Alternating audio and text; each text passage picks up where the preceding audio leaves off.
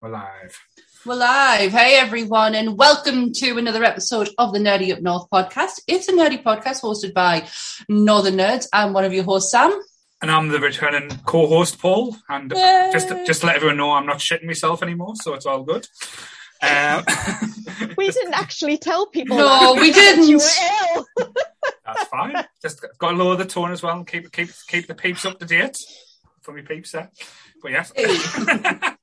But yes, we are joined this week by the lovely Charlotte and making popping his proverbial podcast cherry, shall we say. We are breaking his virginity. Hey. We all have the, like I say, the how would I describe you? Mega fan. The nice Paul.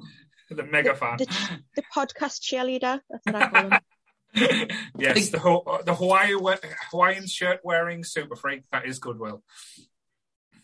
Hey! You're gonna have to say hello, Goodwill. We are on other platforms. People need to hear you. Good evening. If any of you have tuned into mine and Jake's last Twitch where we did Resident Evil 5, Goodwill joined us, and I swear to God, the commentary from him was absolutely hilarious. So I know fine well we're in for an absolute treat tonight. Certainly. But we have been debating doing this episode for quite a while. But we have had trepidation because we know how difficult and how diverse the conversation can get with the subject matter we are talking about. And it's probably sci-fi's ongoing saga, shall we say. I don't think it will ever end or could ever end. It should ever end. We are, in course, going to talk about Star Trek. So yes, live long and prosper, everyone. We are delving, like I said, to galaxies that hasn't been discovered yet. I'm trying to get all the puns out now. Well, I tell you what, because I think we've got a long conversation ahead of us of the Trek. So why don't I get the disclaimer out of the way with first, and then we'll just crack on. So everything discussed in tonight's episode is our opinions and our opinions alone. If you want to discuss anything from tonight's I can't talk. If you want to discuss anything from tonight's episode, please come and join us on the Facebook group and we can have an open discussion. What we won't have is anyone coming for us and telling us our opinions are wrong, especially mine. We can agree to disagree in fandoms. Let's keep it fun, keep it kind, and keep the toxic behaviour out of nerdism. Yes, well done, Sammy. Bless you. Thank you all. It is a bit of a mouthful, as shall we say. But yes, with Star Trek as well, because the fandom is so huge and passionate as well. We do not claim to be like oracles or anything to do with Star Trek. Like, say, I'm a fan. I've liked Star Trek for years. Goodwill, obviously, never seen the show before with all the ships behind him and got his outfit out today, bless him. I'm only here for Sequest DSV. Am I in the wrong podcast? Stargate and shit like that. Or what was it, Babylon 5 or something? What was Babylon? It wasn't Babylon 5, was it? Yeah, talk about Babylon 5. Oh shit! We start the eruptions already. But yes, this is probably going to be an interesting one as well, because I know from the Facebook group we do have very strict no religion and no politics rules. But we're going to kind of break that tonight with this episode, because you can't talk about Star Trek without breaking down them barriers, because that has been one of the pillars and posts that with Star Trek that has been from the early, like Gene Roddenberry, the start incarnation of, like, say, Captain James T. Kirk, Tiberius. So just in case to see, I am a Trekkie. Only part of the quiz I got. It's the only part of the quiz I got right today. I knew what his middle name was. And going through the things they have, it is one of the shows that's kind of broken down barriers, talked about subjects in a way, and gotten away with it in ways that probably other shows is kind of because it's never been taken as serious because it's Star Trek. Am I right in saying that? Am I talking a lot of bollocks there? Absolutely. Yeah, I think Star Trek's message is, I think people do take it seriously, and it. I mean, I don't know if you agree, Charlotte. Absolutely. I mean, they were the only show that were brave enough to feature an interracial kiss at the time. First ever interracial kiss on telly was Uhura and Kirk. Yeah, and like I said, and I don't know if. And at the time, that was massive. In the 60s, not accepted that well. But so, I think, but yeah, how can? But that's always been the weird thing, because Kirk pretty made out of every single colour, creed. That was out there as well. I even liked it in the new film when they take the piss out of that as well. But yeah, I did read an article today which I thought quite funny, which was William Shatner, bless his heart, was a bit annoyed because people were implying that Captain Kirk was bisexual, and I was just like, well, yes, because you literally kiss anything.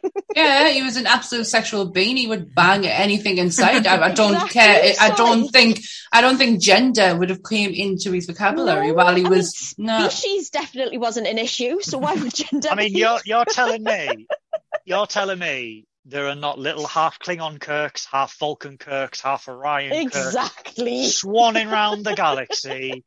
You know, I refuse to accept it. We just haven't seen them yet. Are we getting into Genesis already, are we there? Oh, it's the only Star Trek film I've seen. Yes. But yeah, so I just wanted to get out of the way first, because I don't want people to say I'm like a bit of a hypocrite and stuff like that, but I know in the group it serves its purpose, but with Star Trek, I want to get into these tones and topics, because I think throughout the years we'll be doing a disservice if we didn't. But let's start at a little bit of a friendliest here. So I'm quite interested in know what your starting points, or like how you kind of got into, shall we call, the Trek. We'll start with the lovely Charlotte. We'll give her a little thing. So I would love to understand where you got into Trek and like fell in love with traveling across all these cosmoses and galaxies. Same thing that I got into most nerdy passions of mine is my dad. Saturday night was Next Generation nights. After our tea, watch Star Trek, go to bed. And then I remember seeing First Contact when did First Contact come out? 97? First Contact, was it? Or was it 97?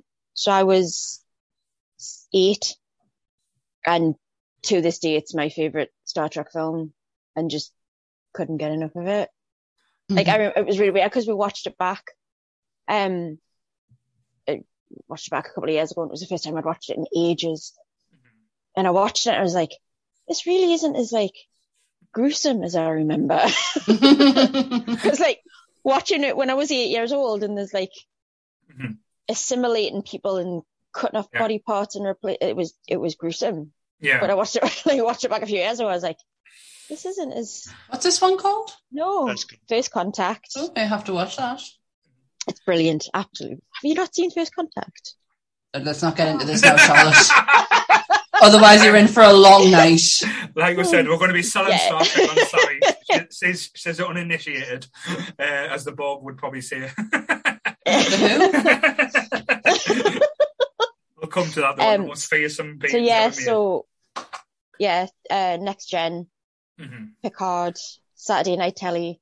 Yeah, so you were Next Gen. And I think that's why. I think that's why I still love Star Trek, because it brings back so many like memories and It does weigh heavily on nostalgia a lot of the time with the Trek as well.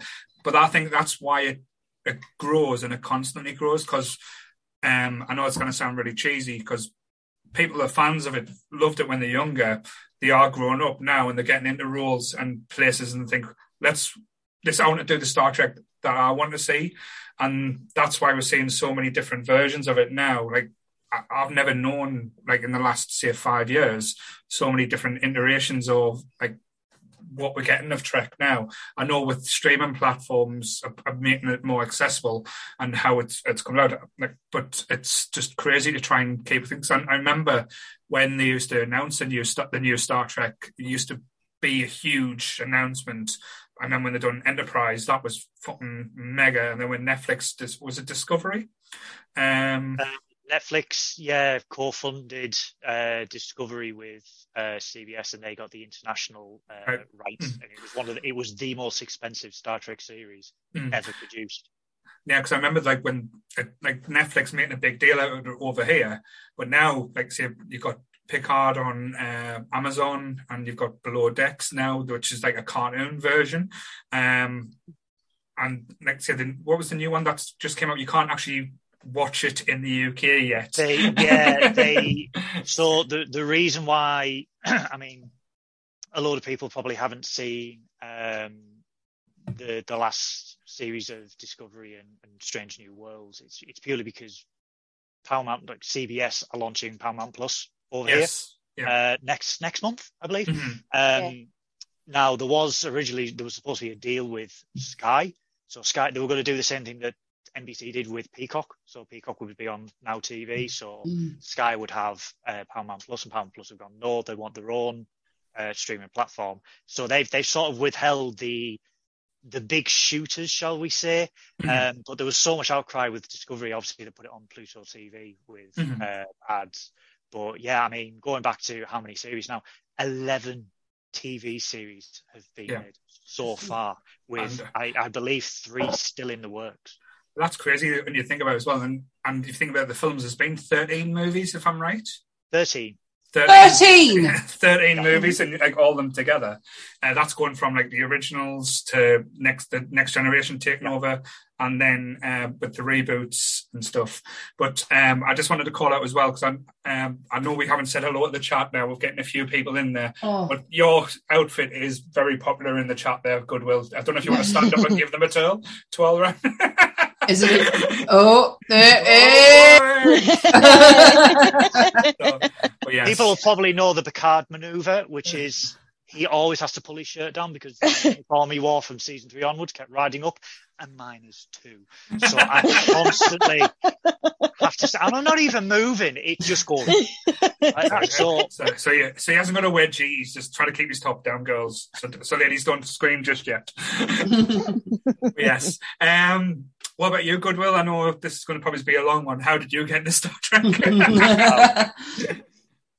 So I was talking to my mum about this because obviously I as long as I can remember, Star Trek has always been there. And she said I got into it when I was 2. Right. Wow. Now, her and my grandmother were Star Trek fans, not to the extent that I am, but they always used to watch it. And obviously I was in the room, Star Trek would be on. And apparently I first started calling it Star Twix. Right. Oh, well, I prefer that name better. Yeah, I'm 2, and I don't know what the hell words are. So I remember, I mean, vividly, the original series when it was on BBC 2 at like 6 on a weeknight. You young guns.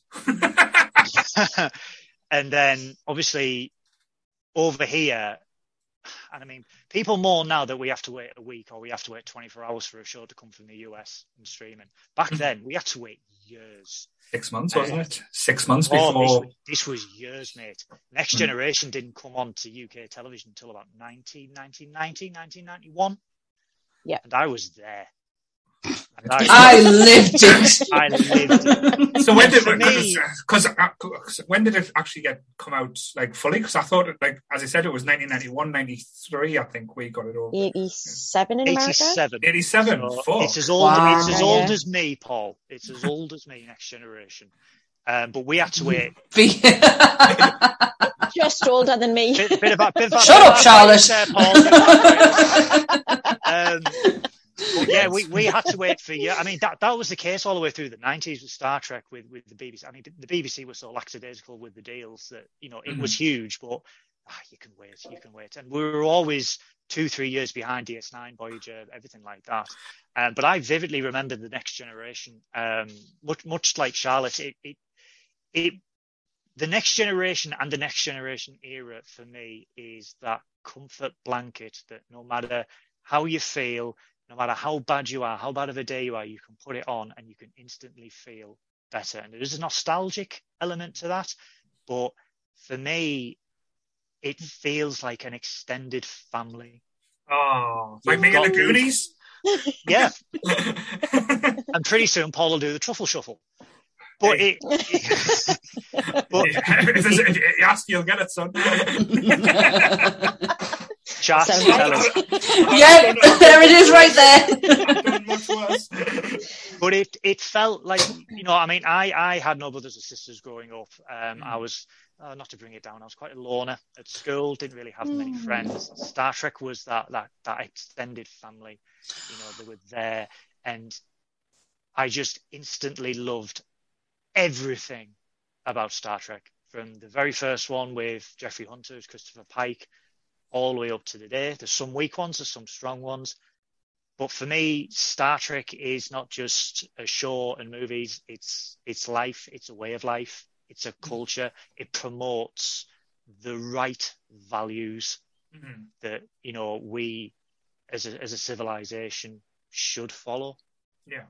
Or aim to go towards that, because we started off. Kev's gonna be so pissed off. It really fucking got us. So sorry. Everyone makes Sammy cry except from Kev. I'm so sorry. That really got us. I love hearing people talk about. I'm so sorry.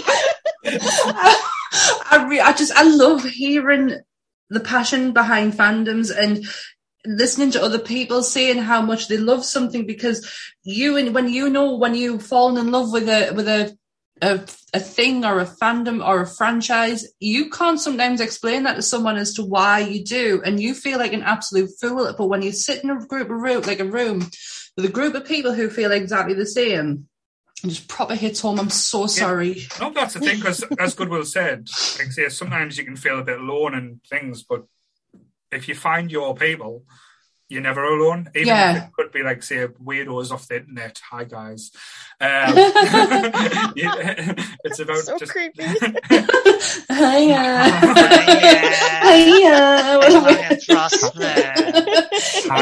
Hi, Sammy's mom.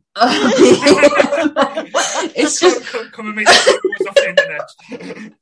But it's the same as when you attend conventions. I mean, conventions have always, Star Trek conventions have always been the butt of many jokes. I mean, Saturday Night Live did it all the time. The William Shatner skits, Well, look at the film Fanboys. Like, say, that I was fucking love it. One of my favourite films. But it is a huge joke. Like, say, about the whole situation and stuff. But you get there, and I don't know if it's the same for every other fandom, but you're with people who enjoy and are as passionate as you. And it's, for me, not having that with most of my friends, Star Trek for me was always my thing, not many people. Fans.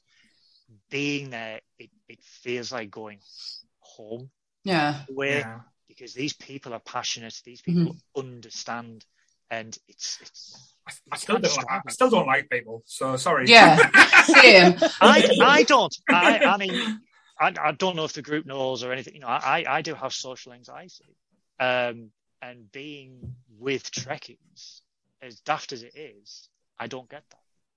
Oh, that's so nice. Yeah, but it's like, say, feeling comfortable to be yourself, though. I think that's half the battle.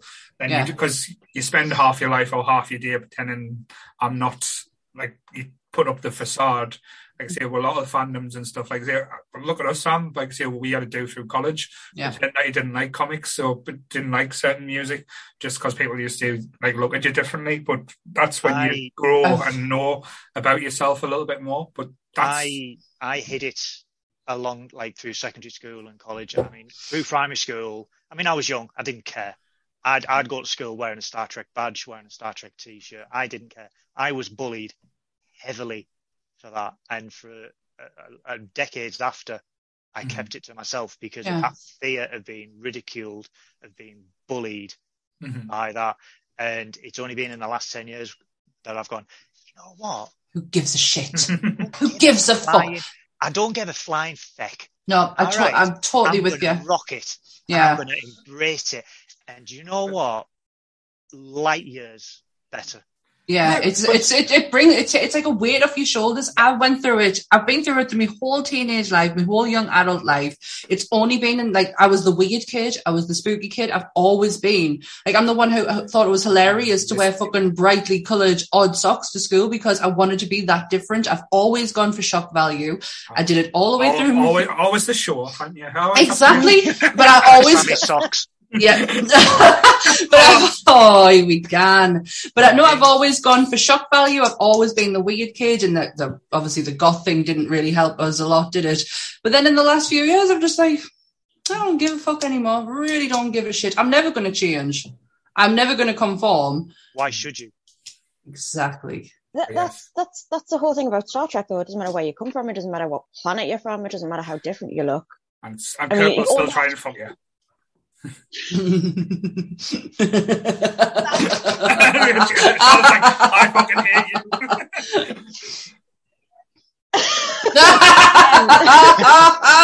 She stumped Charlotte. My dad's watching. Oh no! Saying that though, I sorry, do want Dad. From what you've told us about your dad, I don't want your mum on the podcast anymore. I want your dad on. So maybe if we can get your dad in the monkey outfit, that'll be interesting. Not even the monkey outfit, just get your dad on. Let's have a conversation about Charlotte. Let's just do a whole episode of Charlotte, celebrating Charlotte. Oh God, get a room to you guys. But yes, back to Star Trek. So yes, Sammy, I know you're not the biggest Trek, but I know you've probably had experiences. I have stories. I do. Give us a story. I'll give you a story. No, I got dragged up on the Trek. My mum is a huge sci-fi nerd. My mum dragged me up on Kirk's. Honestly, the Star Trek with Kirk in, Hitchhiker's Guide to the Galaxy, the lot. My mum was a huge sci-fi fan, so Trek was in our house constantly, and I think that's why I resented quite a bit. If I was 10 years younger, I would have been your dad, so it's fine. You stop. What a statement! What a statement! Oh. There's not that much between us, man. You're a year older than us. I'm sure your mum would have made it work. It's okay. Mate, my mum knows you. My mum knows you for the dude who threw up on our roof. That's all in the past. We're moving past that.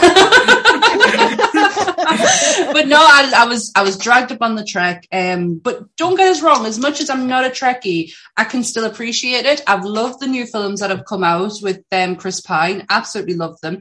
I did actually watch the first series of Picard. I didn't understand what was going on, but I watched it. But it got us actually to watch a few episodes of, is it Generation when Picard started? Yeah. And made us do a quiz today. I'm so bad. Because Ant's a Trek, Ant likes Trek and he knows his stuff, and he started asking us questions and I couldn't answer any of them. But no, I can appreciate it. It's just not something that's ever. I don't have the same love and passion as what Charlotte and Goodwill do. I wish I did, given what the speech that Goodwill's just given there. But no. And when Fanboys is on, I'm rooting for the wars. So we'll come to that conversation, because I think when you're talking about Star Trek, you can't not mention, like you say, the differences and stuff. But yeah. Mine's quite, for me, a little bit wholesome, shall we say? Yes. Like I say, it was when I was very young. Like, it wasn't as quite as young as Goodwill. I can't remember that far. But it used to be Channel 4. I used to do Land of the Giants. So I used to watch the Land of the Giants on a Sunday morning with my granddad. And as soon as that finished, put the old Captain, like the original Star Trek on afterwards. And they used to have like marathons where they used to do episode on episode. I know there wasn't that many seasons, but it used to be like every Sunday. It used to be like retro TV. That used to be what Channel 4 used to be amazing at, like all the different shows, like The Land of the Giants. If you've never seen it, please Google, find this show. It's done in a way with practical effects that most modern shows would use special effects, but it's done in a way that's just brilliant. And was that a H.G. Wells take, Land of the Giants? I know there was a movie called Village of the Giants, and that was a hit based on a Wells story. I don't know if there was. I can't remember the story. I just remember it was like they used to go to different, like, travel around and like different worlds, and every place. Like one day they just got like a Western world, and like everything was giant. Then they were small, but it was just like absolutely brilliant. I just remember flashbacks of being in awe watching it.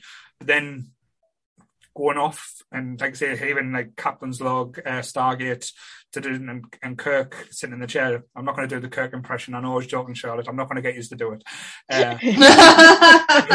Oh, there must be something out there. There's something on the wing. There's something on the wing. Yes. Yeah, I know the references too. It's like the fight moves and stuff. But yeah, each different way getting Captain Kirk like to either get his shirt torn and or off when he was fighting, and he hell yeah, contractually obliged, Paul. So they had to do with it. So yes, but I just remember that, like say, being like then an old Spock saying logical, actually logical, and then trying to practice the Vulcan death grip on me little brother. Yeah, never worked once, which it always used to piss us off. Do you know who was going to be the original Spock? No, fill me with knowledge, son. Martin Landau from Space. No, really? He was offered the role, and he turned it down because he didn't want to play a stoic character. And Kirk was going to be Jack Lord from Hawaii Five-0. I knew the Jack Lord one, yes. I did not know. Wow. That'd be how different would it have been? I know Sammy loves documentaries and things. If I think it's still on Netflix, For the Love of Spock. About Leonard Nimoy and his life in Star Trek, but it's written and directed and produced by his son. Yeah. If it doesn't make you cry, my God. Charlotte, you've seen what can make me cry. You know what can make me cry. I will probably be hysterical. So well done. I'll have to watch it. When Leonard Nimoy took the role of Spock, everybody told him that it was going to be the end of his career and that was it. It was a stupid role and a stupid sci-fi show, and it was never going to take off. In a way, how wrong were they? No. In a way, I would say they weren't much wrong because, to be fair, I know he was like a proper thespian actor and stuff like that, but he was always forever like it's a good role to be known as, but he never got away from that. He never got away from that. Yeah. He never left that role of. Is that really a bad thing though? Like it got him work, it got him notoriety. We are forever going to know who Leonard Nimoy is because of that character. Is there anything wrong with being typecast because of that character you played? They named a road after him in Los Angeles. I've got a road named after us in Sunderland. Yes! We passed it the other day and I said to me, Mum, is there any way you can go back so I can get a photo? It said Paul Watson Close or something. Paul Watson Way. That's Paul it. Watson Close. No, Paul Watson Way.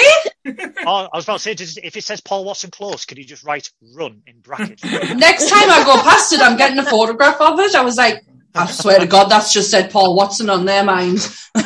when it actually got put up, people actually tried destroying it. They ran it over. They set it on fire. So. Sammy, where have you been? I only discovered it the other day, mate. That was definitely not me. And it was last Saturday. I was in the car with my mum coming back from Roca, and I was like, I swear to God, that just said Paul Watson on there. It was named after a politician in Sunderland that wasn't very nice. But I did share the name. But every time I go past, I've actually stood next to it and got my photograph taken. But yes. That'd be a good business card, that. Yeah. But yes. But going back, like I said, talk about the original Star Trek, moving on from then, like I say, I loved, like I said, The Next Generation. But for me, I love the movies more. When the movies started to come out, like I said, each year, I thought, like, I know a lot of people has been given like, say, there's a lot of them that get shit, and there's always the legends that the odd number ones are always the terrible ones. The odd ones are the bad ones, the even ones are the good ones, and then that was just threw into the fire with Nemesis. Which one's Nemesis? Is that the one with Tom Hardy? Yes. Yeah. The one nearly killed his career. I have a story about Nemesis.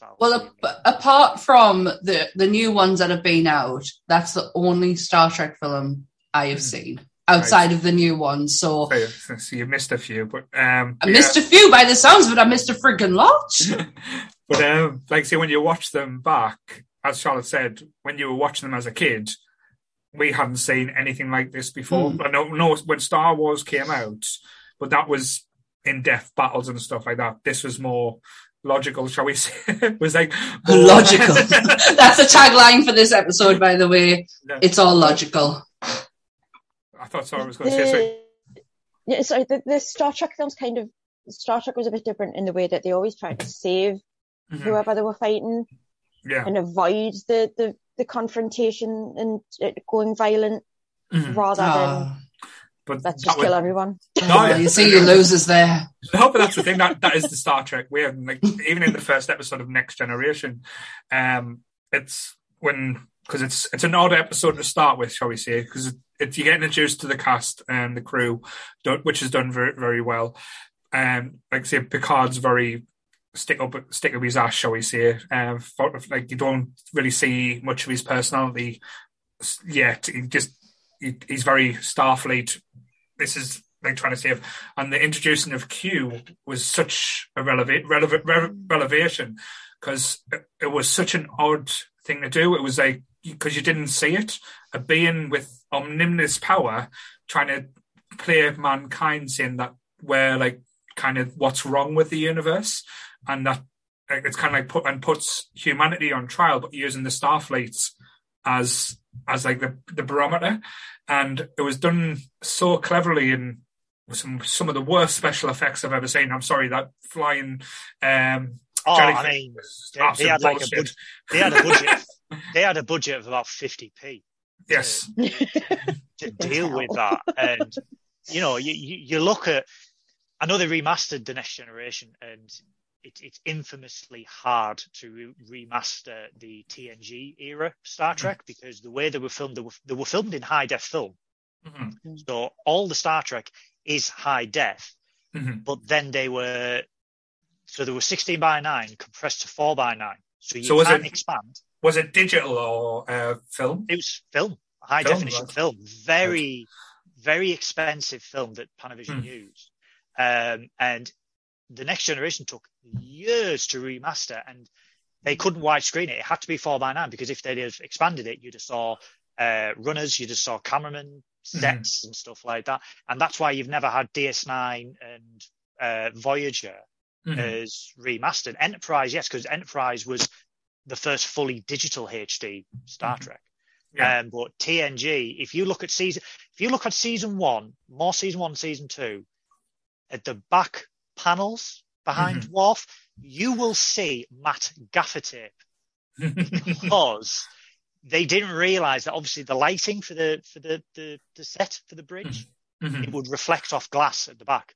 Yeah. So in Star Trek ingenuity, production ingenuity, just whack on a bit of gaffer, put a bit of Sharpie there, and you'd cover it. And it's stuff like that you first see when you're in HD, and that's why they can't do DS9, because at DS9 you'll see all the cover-ups, you'll see all the blemishes, you'll see bloody coffee cups all over the place that aren't supposed to be there. in Counter of Farpoint, I mean, like you said, but Q, he was such a unique character, always has been a unique character. And John Delancey, chef's kiss, absolutely perfect for that role. Yeah, like he played the smarmy, like know-it-all, like superior being so well. But that's when you kind of like fell in love with the characters. Sorry, Charlotte. His son was in Voyager. His actual son, playing Q's son, was in Voyager. All right. Yeah, he did a few episodes in Voyager, and then I think it's the only role he's ever played. He's now like a doctor in South Africa and things. He went on to get a degree, and that was it. Oh, so he went further then. I was going to make a joke about that, but then I was like, no, he actually did something with his life. Good for him. Sorry, my camera's starting to do my head in now, by the way. I'm really starting to lose my patience. Don't touch it, because if it goes off, I'll kill you. I'm going to have a mess around with it. It's doing me head in. So I'm sorry for people watching on YouTube if I'm jumping all over the place. It's all right. Like I say, it's just a special effect, that's all. But like the little nuance... But the little nuances that they put in as well, like in Next Generation, I only realised watching it back. So, like when you watch it the first time, you don't notice all the little things. The fact that Geordie LaFord is in pain when he uses his visors, and the fact that, like say, he'd rather be in pain and be able to see the things, because, like I say, Beverly Crusher offers some pain relief, you get, but I'll stop seeing, and offers to numb the area of the brain where it's affecting, and he's like, no, I'll stop us from seeing. So that little thing where you would choose to be in constant pain over not and keeping your sight, it's just like, I thought that little element just blew my mind completely now. There's a beautiful moment about that in Insurrection, the film before Nemesis, where basically they go to a planet and they find that something in this planet is helping prolong life, and it's constantly regenerating cells and things. And he suddenly realizes that he doesn't need his visor because his eyes are regenerating themselves. And he's talking to Picard about the first time he sees a sunrise, and that he knows as soon as they leave the planet, he's never going to see it again. So he's just like standing, savoring the moment. It's a beautiful little moment, but it's the detail, like little bits of detail like that. Yeah, but like from the groundwork like when you talk about like the guy that started it all, Gene Roddenberry, like the idea he put in place, and as Goodwill said before, it was such a pure idea as well.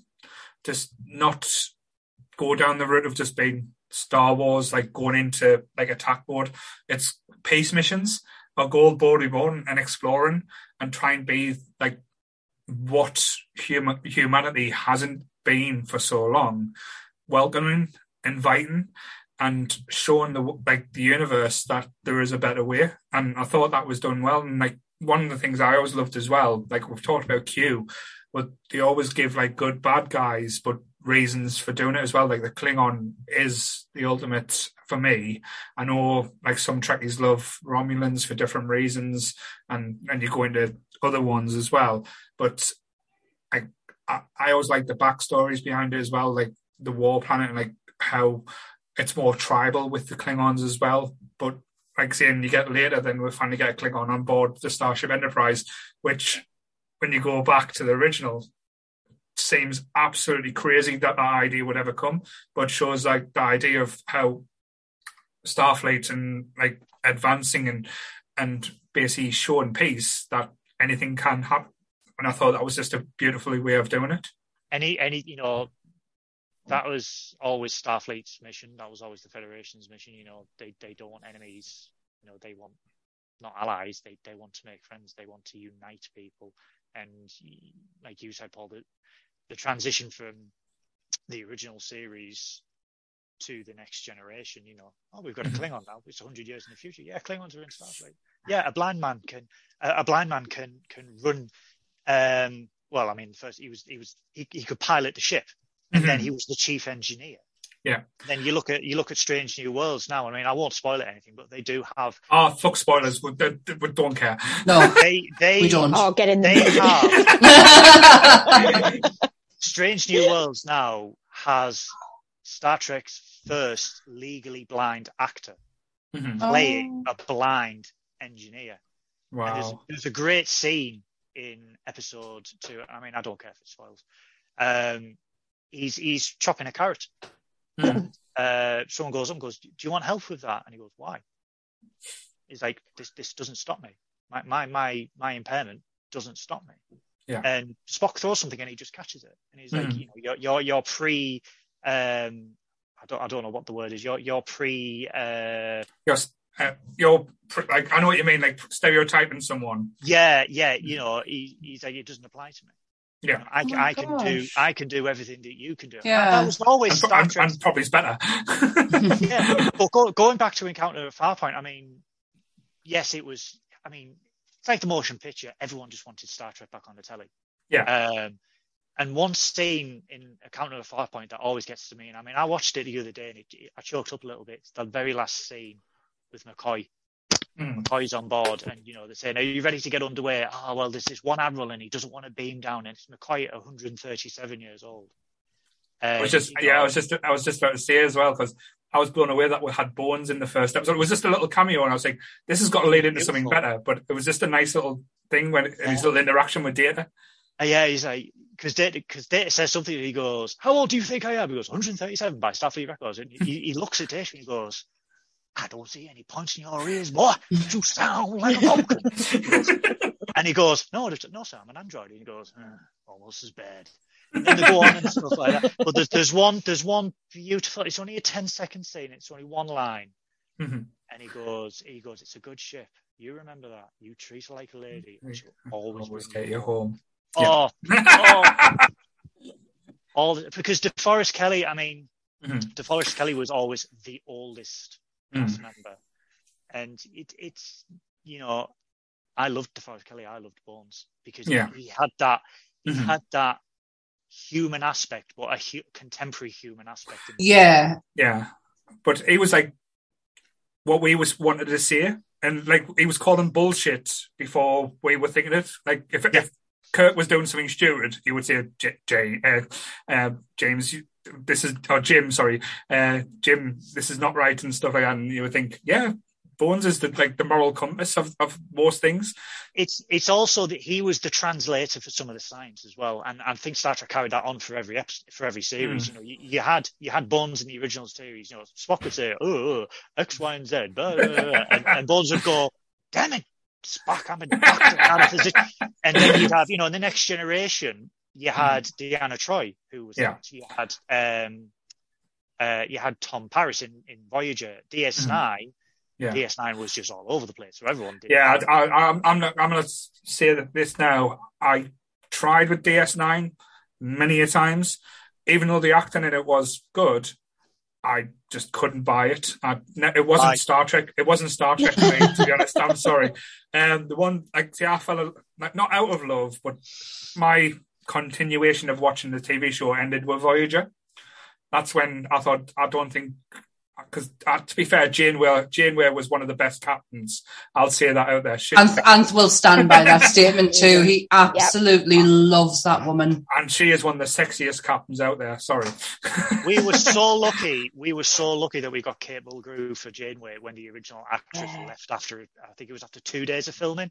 And she went, "Yeah, not for me." And they brought in Kate Mulgrew. We were so lucky because she is amazing. The world is lucky to have that woman. She is phenomenal. She is incredible.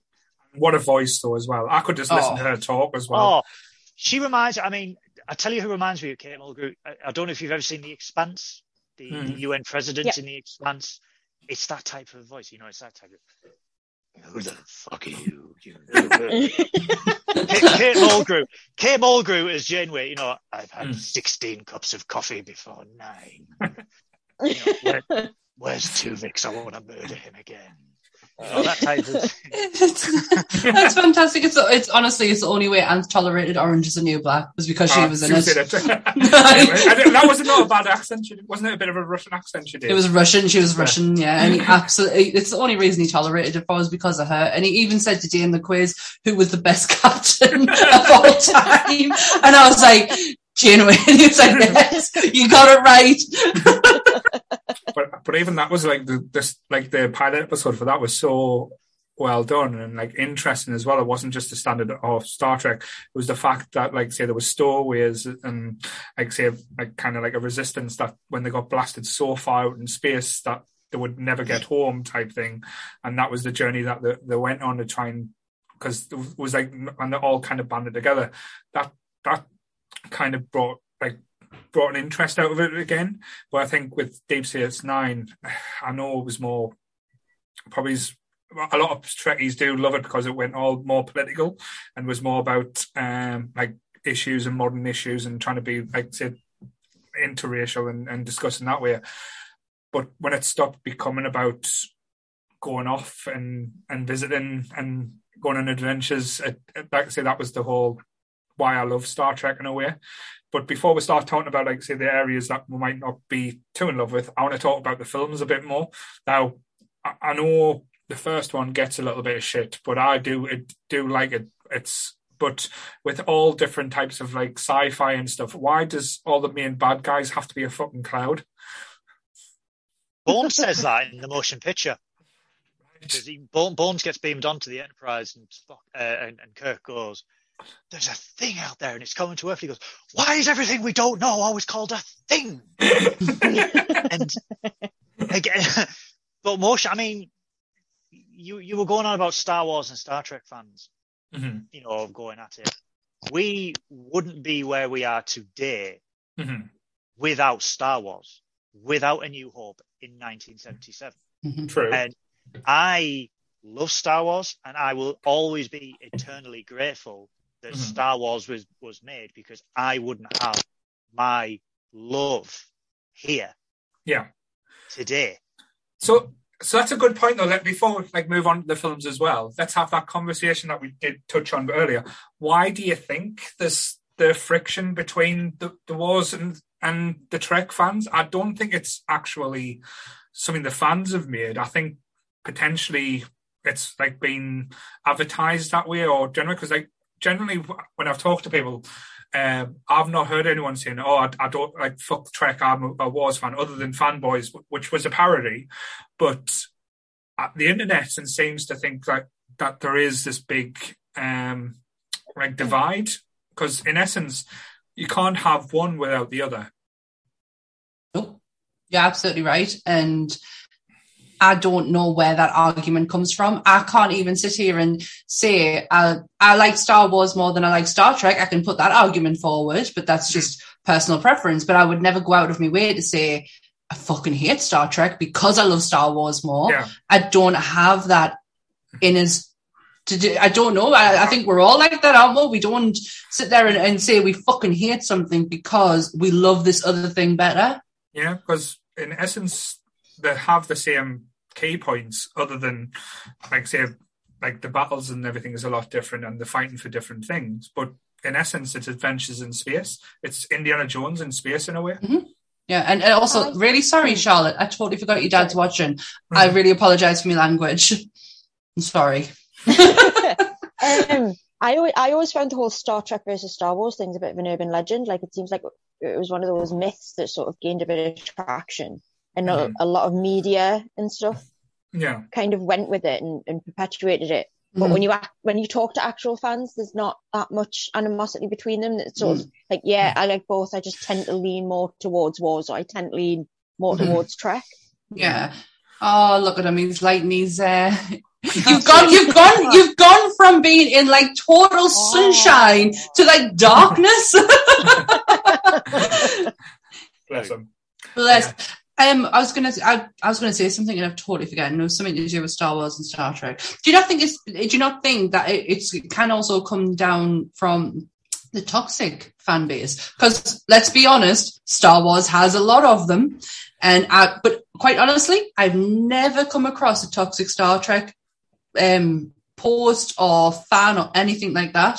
I really haven't. I'm obviously not looking in the right places, am I? They're out there. Yeah, I was going to say you've not been in the forums there from the years gone by. Well, I wouldn't have been, but I don't see them quite a lot. Do you not think it can come down just from that, from people? You get it with DC, you get it with Marvel, and there's a certain group of people who they just want animosity, they just want the hatred, they thrive off it.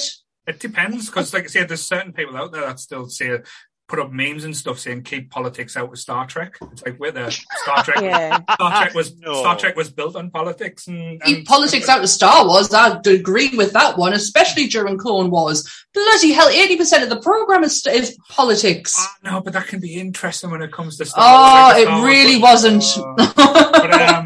But the whole rivalry never ever existed, because I think Star Wars and Star Trek fans, they're the same people. That's right.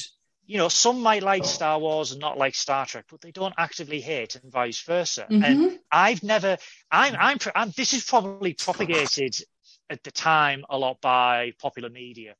And oh well, they both got the word star in it. Ooh, which camp are you in? Are you Team Ed Wood? Or you're a team other sparkly person? It's like a rivalry, isn't it? Like it's like it's a clever marketing thing as well, though, because if the media at the time sort of encourages this rivalry, then the studios are going to jump on it when the films come out and be like, oh well, this film is bigger, so it's obviously the better star, whatever fan, like franchise. Yeah, it doesn't not work in the studio's favor when it comes to rivalry. I just don't think that there's much of it there. It doesn't work. I mean, I'm the same. Sorry to detract. I'm the same with console wars. Oh, are you Team PlayStation? Are you Team Xbox? I don't care. No, I don't give a shit. Like what you like. That is a whole point of nerdism. That is a whole point of this group. Like what you like. Be passionate about it. If you don't like this, move on. Simple as that. But I think going back to say when we were kids and stuff, I know Goodwill mentioned say you used to get picked on because of Trek, but I think there was a perpetual appearance of it as well that Star Wars was cool. So I remember even people I used to play football with, when I played rugby, they used to talk Star Wars in a higher regard. But Trek was always as I said, the nerdy type of sci-fi, and I think that might have been maybe where the cool kids like Star Wars, where the people who who as I said, they had their own nicknames, the Trekkies, were always as I said, what people would, if you watch The Big Bang Theory, that's what people used to think we were like as kids. Yeah. And I think that's what I was like as an just not as intelligent as them. Exactly. It's that. Yeah, I oh, you're a Trekkie. Oh, you're a Sado. You're a Trekkie. I'm like, yeah, so. Yeah. I think that might be some of the attitude, though. I think it's because Star Wars is probably considered the bad boy of the two. Well, you got Han Solo. Well, it's not just that. I mean, if you look at it, you only get a movie every few years, so they have to cram everything in. So it's a lot of special effects, it's a lot of explosions and fights and arguments and all the rest of it. Whereas Star Trek, because it's TV, it's weekly, there's not as many big fights as it, and because of its message as well. Its message is about learning and accepting and not trying to take over, but just trying to expand your mind. The way that we're talking, it's almost like Star Trek is the more intelligent of the franchises because of you've got to think Star Wars, it is literally pew pew pew and more pew pew pew and Star Trek, you're actually getting a message, you're getting something that you can take home. Let's talk about Firefly. Actual life, as opposed to pew pew pew. They've both got strengths and they've both got weaknesses. Yeah. Sorry, not that we're calling Star Wars fans, not intelligent. No, my God, no. I am a Star Wars fan. I purposely put my picture behind us just to make sure that the world knows and the universe knows I am with the wars, but it almost is. I'm not I'm not trying to offend anyone. I'm really not. Star Wars offended us by giving us Jar Jar Binks size. Oh my gosh. You start saying Paul's so jealous of Jar Jar Binks. Oh my God, would you leave Jar Jar alone? This was not the episode to be picking on Jar Jar. We haven't even talked about Wesley Crusher yet, so we've got plenty to take. Oh my God. Wesley Crusher. So I do like Will Wheaton, and I've listened to a lot of his podcasts, and I found it hilarious when he was talking about he wanted a promotion at work. He wanted more money. He wanted more screen time. He wanted more money. And they were like, we'll promote him, but we'll make him an ensign. Does that make sense? Yeah. We'll make him a full ensign. Would that be enough? And he was like, is a full ensign going to pay my mortgage at my house? You're not getting what I'm looking for. And apparently, Patrick Stewart used to absolutely annihilate him every day. Always used to pull pranks on him and absolutely run the as a kid on that set, it sounded so much fun. But when he got into adult stages, he wanted to be part of the old adult crew, and they were not letting them in at all. There was that skit, wasn't there, in Family Guy, where they had a next-gen reunion where Stewie beams up all the actors and Will Wheaton's part of it, and they go to McDonald's, and Will Wheaton's at the window, he's like, I want a hamburger. No, I want a cheeseburger. I want chicken nuggets. And Patrick Hughes just slaps him and goes, "You get a Shamrock Shake and like it." And I was just That's very much his life. Yeah. It was the same with Denise Crosby, who played Tasha Yar. She wanted a pay rise. Well, not a pay rise. She wanted more screen time because she again a difference from the original series and the Next Generation. You had a female head of security. And Denise Crosby, she went to Rick Berman. She went, I want a pay rise. I want more screen time, and they killed her off. And I remember, oh my God! No, I remember. It was it was a really sad way of killing her, though. Yeah, it was a really, excuse my French, shitty way to kill her. And what happened was I think it was after it wrapped.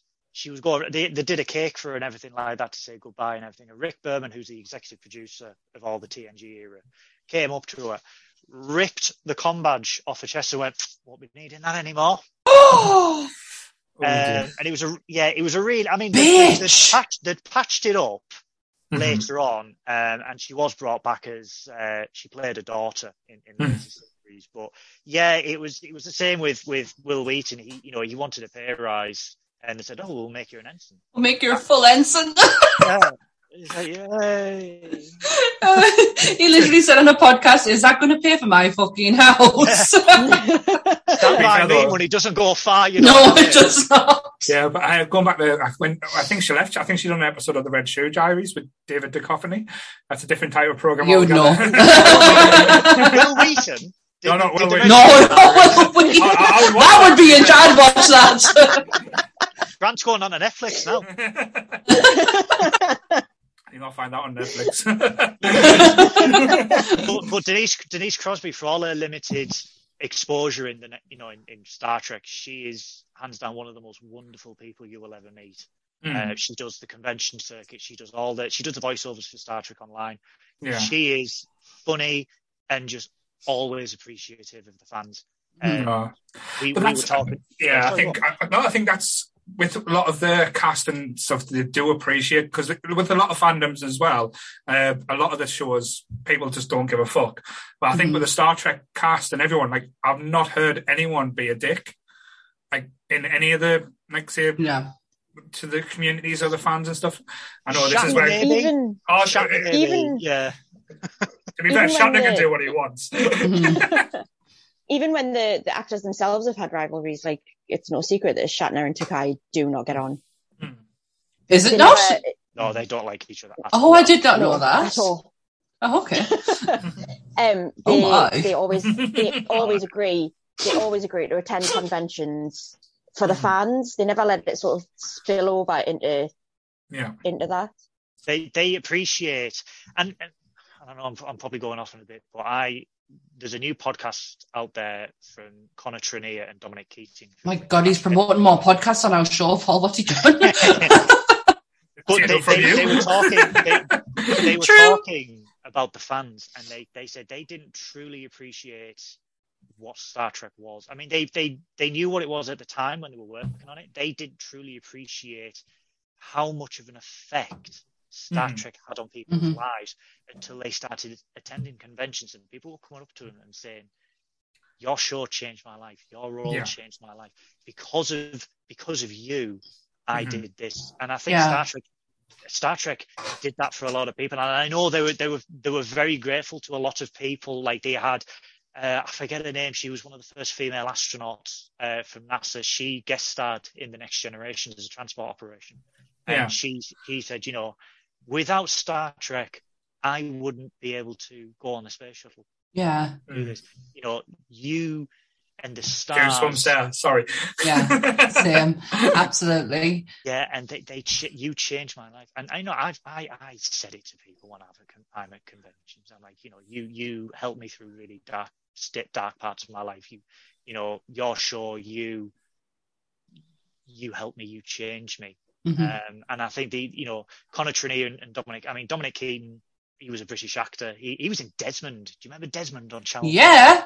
He was the young hairstylist. Yeah, he's that's on Netflix, isn't it? Yeah, was anyway.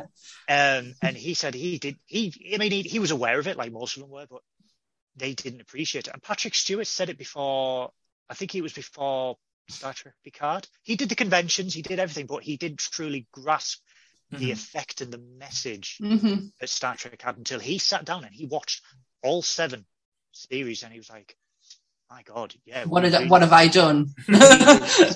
we created something that people, live by their values by. Yeah. That has such a profound effect on people. And I think the best part about it is that it will live on, the message, because you'll have people of our age who'll have children who'll pass it on to them, who'll pass it on to them. It will be something that will be passed on. And I truly believe that we would not have conventions that we have today if it wasn't for Star Trek fans. I have watched hundreds of documentaries on conventions, and every single one started with Star Trek. It was the Trek fans who got together, who started to build these up. Comic-Con was founded on a lot of Star Trek, Red Sonja as well, but Star Trek was a predominant force throughout the first ever Comic-Con in San Diego. There was the very first Star Trek convention was created by Doug Drexler and someone else. Doug Drexler was incredibly passionate. This was when the original series was being cancelled, and he got saved twice. He got saved once, and then there was 2 campaigns to save it, and Doug Drexler was instrumental in that, and he created the first Star Trek convention. He championed Star Trek all the way through his life. He went to Hollywood. He became a makeup artist. Wow. The Dick Tracy movie. He won an Oscar. The makeup was good, but the movie. Ooh. Yeah, he won an Oscar. He won an Oscar for that, and then someone said, Gene Roddenberry is bringing back Star Trek, and he fought tooth and nail. And 17 years later, Doug Drexler was one of the head VFX guys for Star Trek. He was there all the way through the eras. He's just wrapping up on Star Trek Picard season 3. Right. Is it series 3? Yeah, that's when they're bringing next generation back, isn't it? Goodwill. Yeah, and he was a fan, and he started out as a fan, and now he has been instrumental in nearly all the really nerdy Trek tech, as they call it, stuff. He designed the Enterprise from Star Trek Enterprise. They're not all the same. But sorry. No. That's quite a good segue. Like, see, I thought about that as well. Because, like, see, when you come to talk about Star Trek, it's hard to not talk about like all the different like versions of the Enterprise that we've had, all the different Star Trek like ships, because there was an evolution. Like the first one looked like it was just a plate and like toilet roll holders put on the side. Sorry, if for the people who are not watching on YouTube, there is an absolutely incredible collection behind Goodwill of. Do you want to tell people what it is, Goodwill? Because I will butcher it. I collect sci-fi ships. Get away. Star Trek, mostly Star Trek. If you haven't guessed, I have easily about 600 ships. It's like right behind you right now. Not all of them right behind me. I'm only There's a little something that wants me to fall over on him now and just bury him in the ships. No. I'm not having another Martin. I am not having another episode like we did with Martin. That was terrifying. So I have a lot of ships, but I collect ships from Star Trek, Battlestar Galactica, Mass Effect, the Orville, the Expanse, Futurama. But I collect. I think I have nearly every single starship that's ever been on camera as a concept or in a book. Yeah. If you are on audio, please go and have a look at the YouTube channel and see the backdrop that we are looking at, because it is absolutely spectacular. And I'm not a Trekkie, and I am blown away by that. What I loved, he looks very proud. What I loved about the ships as well, they all had purpose, like say, like certain things. And I never realized when I saw the Enterprise, like as a kid, I didn't get it at first because you got this big saucer and this thing. I was like, what the fuck? Like when you see them part for the first time, like the saucer coming away, it blew your mind that they could separate and like formed like it was a fucking transformer. They wanted to do that for the original series. They just did not have the budget. No. And what I love about the starships of Star Trek, they are based, like The Expanse, they are based in science fact loosely, but they are based in science fact. And Matt Jeffries, who originally designed the very first Enterprise, the original Enterprise, that's why they're called Jeffries tubes on Star Trek, by the way, because of Matt Jeffries. He consulted with NASA, so he actually went to JPL, who were, hi guys, I'm making a TV show. Yeah, we're trying to land a dude on the moon. Yeah, class. Anyway, so I've got dude on the moon. So they're like, yeah, we're trying to do this. He's like, yeah, great. I've got this ship, and he asked, and the design of it, although it's 60s TV, it's function over form for most. Yeah. We have two of these for this. We have this for this, and I love the ships. I think it was. So someone said the original series Enterprise, from a design, I'm useless with design, but someone said it's so symmetrical and so perfectly shaped. That's why it's such an iconic. It's very pleasing on the eye. Like, when I've done my design work, everything had to be spaced. If you look at anything that's designed out, like probably the design of our layouts, probably it's doing me head in because the same spaces aren't like round. So it's annoying us. But to be aesthetically pleasing, like the same spaces all the way around, like even text, make sure that it's the same distance away from like that top than it is to the side, and it looks better on the eyes. But like say if something's perfectly round, it's more pleasing. That's why they say people with symmetric like faces that look identical are more pleasing to other people. So that's why you look gorgeous. It's just the beard that hides everything. The beard hides everything, so don't worry. Hashtag floor Paul. I'll take that today. But we're not mentioning hashtags today because Kev will be jumping in a second with all the Charlotte ones, bless her. She's amassed quite a few these days. You've got more than me now, Charlotte. Poor little Charlotte. Poor Charlotte. Little violin for little Charlotte. I think one of my favourite ships is the recent Discovery one. Because it's still instantly recognisable as Starship, as like a Star Trek ship, but it's just a little bit different. It's a little bit unusual to what we've seen before. Yeah. And I think it do you know who designed that? Purpose. No. Do you know who? So that was originally going to be the Enterprise for Star Trek Phase 2, which was the second series that was going to be made in the 70s. That was designed by someone from Star Wars. Ooh. Oh wow! Star Wars ships. See, that's why you like it. I'm going to butcher his name. I think it was Ralph McQuarrie or something like that. And you can say it as you wish because we have no idea. I have no idea. It was he'd done a load of. He was the one. I don't know if you do you remember those old 70s sci-fi novels? And I had those beautiful covers, and they had like androids and domes. Was it like Fabio and stuff? No idea. No idea. There's some good covers. He did those covers, and he designed this ship.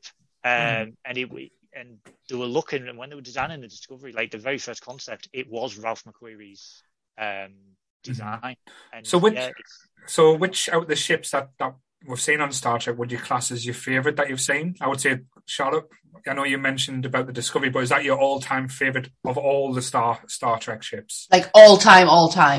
All-time favourite will always be Next Gen Enterprise, just because it was the first one that I saw separate. It was the first one that I saw. It was so it will always be Next Gen Enterprise. But the Discovery one, there's just something about it that just it pleases you. Really, it gets you. What about you, Sam? Have you got a favourite? The one that looks like a plate. I have no idea. Thanks for including us, though. Mine probably it's not the Enterprise. It's probably the Klingon bird of prey. I just love the look of it and how it looks bird-like, and that it goes from like invisible, like the cloak, but it's got rules to it as well. Like it can't fire when it's cloaked. It has to be like in full. I know they changed it later on and stuff, but I just love the whole, like, the colours, because it reminds us a little bit of Red Dwarf in a way, where the colours, you know, like, being a little bit Starbug to it. Wait, that's my favourite one. I'll choose that one too. But it's also similar to Starbug, isn't it? Because it's got all the giblets all over it, and the way it's designed is like a hodgepodge. I mean, not to be nerdy, but the design was on a Romulan design that the Klingons stole. Yeah. They overused them, overworked them, so it had loads of giblets. And I agree, Paul. It reminded me of Starbug quite a lot. Yeah, colour scheme and the way it just looked like dirty and just beat up. Tell you what, there's a future episode for us. Ooh, Red Dwarf. Red Dwarf. Oh my God, yeah. I'm on the dwarf. Yeah. He's from the dwarf. Dwayne Dibley. Honestly, it's the one series that I watch at least twice a year, and guaranteed I love it. Yeah, let's not, because I'll start. Do you know Paul? I know Paul. Yes. You know Paul. Do you know Saul Paul? Do you know that the Jupiter Mining Corporation has an office on Deep Space Nine, and that is a fact, and it is canon. I did not know that, but I know the TARDIS has been found on Red Dwarf as well. Like, there's a little photo where the TARDIS was on the outside, so there's loads of little cameos and stuff. Lots of they did a full Blade Runner episode. It's just all one big universe. So, for a podcast that is based on nerds, right, and nerd topics, this has to be by far the nerdiest one we have ever done. By far. Can you do it with both hands, though? Yeah, I have to force that crab. one. Nano. Yes, we had to get a mark for more. But yeah, this is the nerdiest one we have ever done. And Goodwill had to be on it. Certainly. So out the films as well, because I know I really wanted to talk about the films, because I've got so many good memories of watching the films, even like being scared of the films. Like Wrath of Khan was terrifying as a kid when they put them earwig things like in the ears, and Chekhov become like no sense at all, like then under the power of of Khan. But I know some of the premises of them went crazy, was it the Voyage Home, where they had to kidnap whales to save the future? The one with the whales, as everyone calls it. I love Voyage Home. But the whole time, that was the time travel one where they went around the sun to go back in time or something. Superman's done it. Superman went round Earth, Paul. Yes. We went round the sun. Yes. Yeah, I'm totally lost. I haven't got a clue what you're talking about. Which of the standout films? I know Charlotte's mentioned about First Contact, being up there, especially the whole premise of the Borg. We'll talk about the Borg as well in a bit, because don't want to be Sam to be too lost off. But yeah, probably my favourites are Wrath of Khan just for normal, but I love Generations. The mixture with Shatner and Picard. I know Goodwill is probably just going to punch us in my face now. No.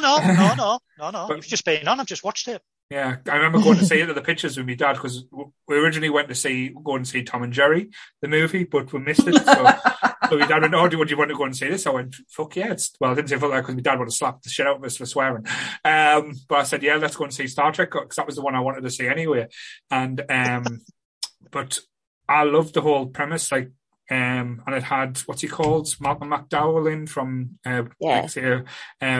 Clockwork Orange he was brilliant. He ate the scene perfectly. We had Whoopi Goldberg being actually quite prevalent and amazing. Even though it was just a small cameo, but she brought something to that film that I absolutely was mesmerised by.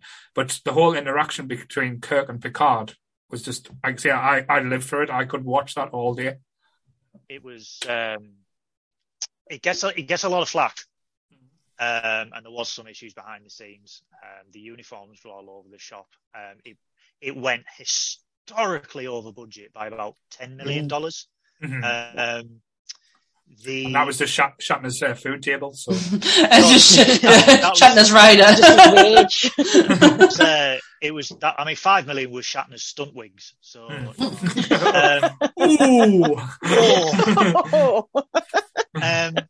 no, Generations. I mean, I love all Star Trek. You know, there's some that's weak, there's some that's really strong. Generations, it divided fans a lot because people didn't want to see, spoiler alert, Kirk die. Yeah. Oh, what? Yeah. Like real for real? Yeah. Like real for real. Like real for real, like he didn't come back? No, he couldn't. Not coming. But I loved it. I think the musical score was perfect. They did a lot with... I mean, they did reshoots 7 weeks before it premiered, which was insane. And Marlon Brando wanted to play Zoran, who was Malcolm McDowell. Right, that would have been awful. Brando was a huge Star Trek fan, and he approached Paramount and he said, "I know you've got a movie. I want to be in it. Here's my fee." And Paramount went, No, Marlon Brando. Yes. No. Hello, Malcolm McDowell. And Malcolm McDowell famously said, "I only did it because it was a paycheck." Yeah. Which was sad. But I loved... Some actors do. Yeah, I loved Generations. My I mean, I'm with Charlotte. First Contact is my favourite. It was...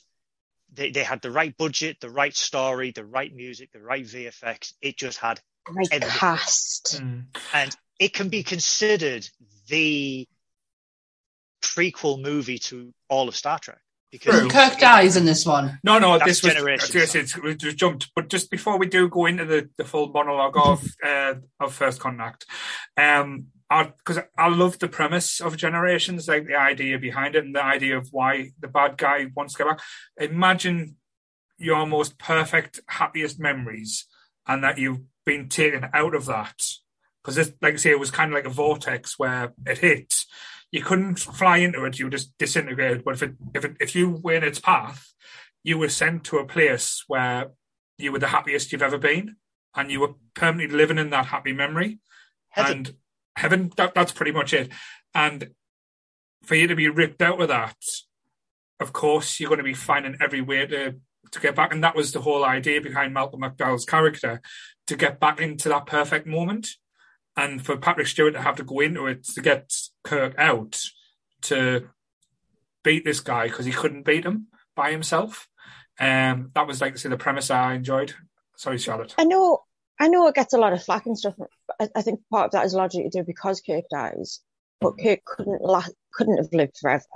No. He was going to have He was going to have to leave the role at some point. I mean, William Shatner's in his 90s now, so you know. Bloody Leonard Nimoy was doing it.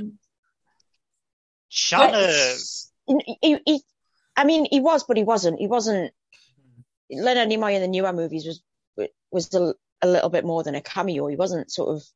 He was mint. That's what he was. He was, but there was no way he could have. No, you couldn't have had Kirk the same way. No. So no, exactly. I did not know till right now that Kirk died. He wanted to come back in Star Trek Enterprise. There was this huge. There was these really big talks between his guys and Paramount, and he was like, "I've got this story, and it's going to bring Kirk back, and it's going to be this blah blah blah." Enterprise, Sammy takes place 100 years before the original series with Kirk, so it's like the 22nd century, and the Shatner's guys had this whole idea, you know, because William Shatner wrote a load of Star Trek novels. Where, especially after Generations, he wrote a lot because he wanted to bring Kirk back, and he was like, "This is how I'll do it." Yeah, because he was pissed that Kirk died. Yeah, because there was a sequel novel to Generations. I remember reading that. Yeah, it was actually quite a good book. I remember reading it, but wasn't it about cloning him and stuff like that as well? It was something like that, but then, like I said, with Enterprise. There was rumours at the time that it was being leaked to the public. Oh, Kirk's coming back. And Paramount were like, I mean, not even the executive producers of Star Trek were involved in these talks about bringing Kirk back. It was bigwigs at the time, UPN, which was the network it was on. And they were like, right, okay, this is a good story, blah, blah, blah. what do you want for it? And Kirk was like, here's 8 times what you pay Scott Bakula. And again, Paramount went, bye.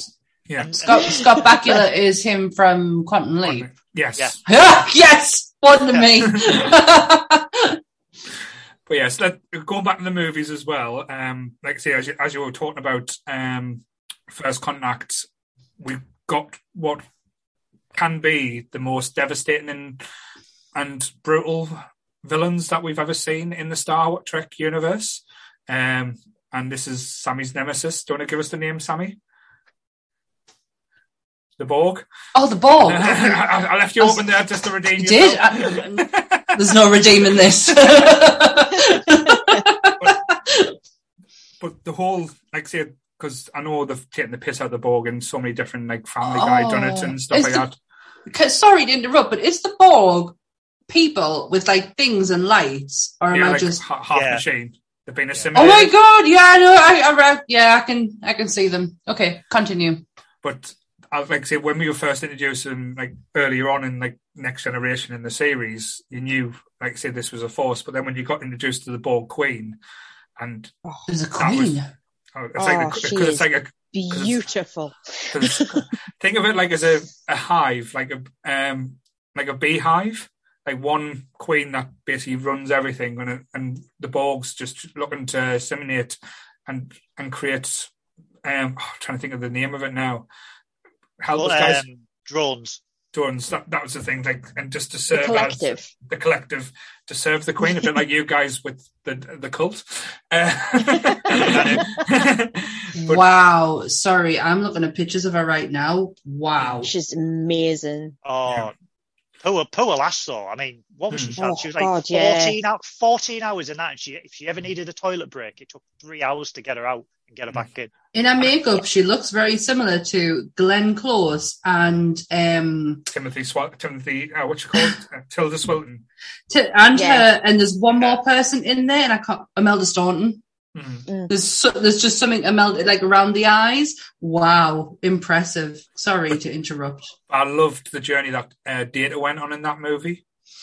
Because I know who Data is. I know I've had like things in the past with him using the emotional chip and stuff like that.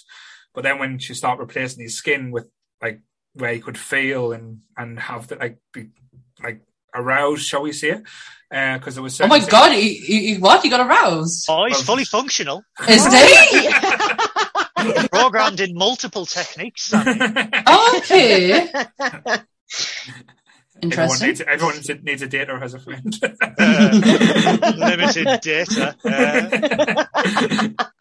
Yeah, I loved his like journey in that movie as well. Like, because I know they made the joke in the first episode of First Contact, Next Gen, when they called him Pinocchio, and it was kind of like going past that point of becoming a real boy as well. There's a line in First Contact that always gets me, and it's they're just about to confront the Borg that have sort of started taking over the Enterprise. And Data's going through like all these emotions that he feels and stuff. And Picard turns around to him and he goes, "Just for now, Data, it might be an idea to turn off your emotion chip." And Data sort of does that and goes, "Done." And Picard just turns to him and goes, "Sometimes I envy you." And it's just for it sums it up. Oh my God, I've got chills. Data's so desperate to be human. Mm-hmm. But I mean, probably Picard more than any of the others is sort of trying to run from his humanity at times, and it's just the perfect sort of like yin and yang of the characters. It's almost like he's protecting him from something that he knows that, like not wanting that emotion to be hit yet. That's it's because Picard was in the Next Generation was assimilated by the Borg. Mm-hmm. So I feel like I knew that when he confronts the Borg, I mean it deals with themes of PTSD. I think. Yes, 100%. Yeah, because he keeps having dreams about it, doesn't he? He does. Yeah, he senses when they're near. Mm-hmm. Even light years away, he will sense when they're near. And he for Data, I mean, like you said, he envies him because Data can just shut it off. Picard can't. Mm-hmm. And right at the beginning when he's having that dream, I still, to this day, I still wince at that opening scene. The eye. The eye. To this day. What's happening with the eye? They did not have to put the drill bit in the eye. They put a drill into the eye. It's literally like. I feel like I need to watch this film. So Picard's having a dream, and he's having a dream about being assimilated, and this drill comes like within millimeters of his eye, and then he wakes up. Oh no! If you put one, it bends the eyeball. Yeah. Yeah. Watch everyone cringe. Sammy, he wakes up thinking he's awake, goes to wash his face, and he starts going, "What's that?" He starts feeling his cheek, and he sees like a lump moving, and this Borg technology breaks out of his face and starts to take over his face, and then he wakes up again, and he's thinking, "Oh my god, how many more bloody dreams you gonna have, man? How many dreams? Is this real classic, now?" Yeah, done the classic am I still awake, still dreaming type thing. But I think we missed not to mention the amazing James Cromwell in this film. Cromwell. Only he could play an alcoholic genius. From Babe. He was a farmer. The guy who's American, really, but he really pulls off the English accent. He's in The Green Mile. Yeah. Mm-hmm. He played Prince Philip. I know who he is. Yes, but he's Prince Philip in space. let's not mention him. Let's take the royal family out of this. But yes, he's absolutely breathtaking in this role. He gives Star Trek a little bit of gravitas, because it was just after he won the Oscar as well, wasn't it? He did. Yes. What a word, gravitas! I love that. That's a great word. I don't think I've ever laughed at Star Trek so much as the scene in the bar where he gets Deanna drunk. When he makes, and he's dancing, and she just looks at him and just kind of falls on the table, passes out, and Riker just kind of goes. Because he goes to the bar, doesn't he? Riker goes to the bar and he finds her, and she's like, "It's a primitive culture. I'm just trying to blend in." And Riker goes, "You're blended, all right." as he's putting the Rohypnol in his top pocket, right? Yeah. Hey, Yuli, will Riker alone. Half the population of the galaxy owes their existence to him. The whole beard. I know who you're talking about. But yeah, no, I get laughed when he meets the Vulcans come down and meet him for the first time, and you see him getting to the bar, and he's like slapping them and showing them the jukebox and stuff, and the Vulcans going, "No, this is how you dance. This is the mistakes we've made." I love Alfred Woodward's his friend who's helping him, James Cromwell, build the ship. Lily Sloan. Yeah, I love her reaction when she first wakes up on the Enterprise, when they're being, because she's kept in, she's injured and she's kept in the med bay, and they said keep her sedated until we can fix what's going on down there, and she'll never know she was here. Mm-hmm. And then the Borg start taking over the ship, and they've got no choice but to wake her up. And her reaction when she's first woken up on this ship that shouldn't exist, because obviously it's set in the past. They've time travelled, and it's set in the past. Picard, and her reaction is brilliant. They escape, because it's another cameo by Robert Picardo, and he's brilliant in it. I mean, he's only in it for like a minute. And Beverly Crusher, because Robert Picardo is an emergency medical hologram from Voyager, and Crusher activates him. She goes, 20 Borg are about to break in here. Cause a distraction. He's like, "I'm a doctor, not a doctor." And they escape. And the Borg so Crusher and all the patients and Lily escape, and it's a brilliant shot, because you don't see the Borg. And so the whole scene, you see them hitting the door, and you can see like the not the knuckles, but like their tools on their hands. And you open the door, and the camera is the Borg walking up, and the doctor sat there, and he's going, I read in recent medical records that Borg implants can cause severe allergic reactions, like an analgesic. But then, like when they're escaping, it's that scene where Picard finds Lily, And like, she's got the gun and she's like, really, she's hopped up. She's panicky. She doesn't know where she is. And he's just like, oh, do you want to see where you are? Okay. Ullman's window. There's Australia. There's salons. And she's brilliant for that role. Yeah. Like her, because it's not an over the top emotion either. It's just like, you can see just from her eyes. It's blind panic. Yeah. Because she's suddenly questioning what is right in front of her. But that's that bit, Charlotte, where he goes, we're fighting where you say, we're fighting the bog. The bog sounds Swedish. And I'm like, yes, yes, tennis reference, get in. Like I say, I know the other two films I covered. Like, what was the one? Insurrection. I can't really remember too much about.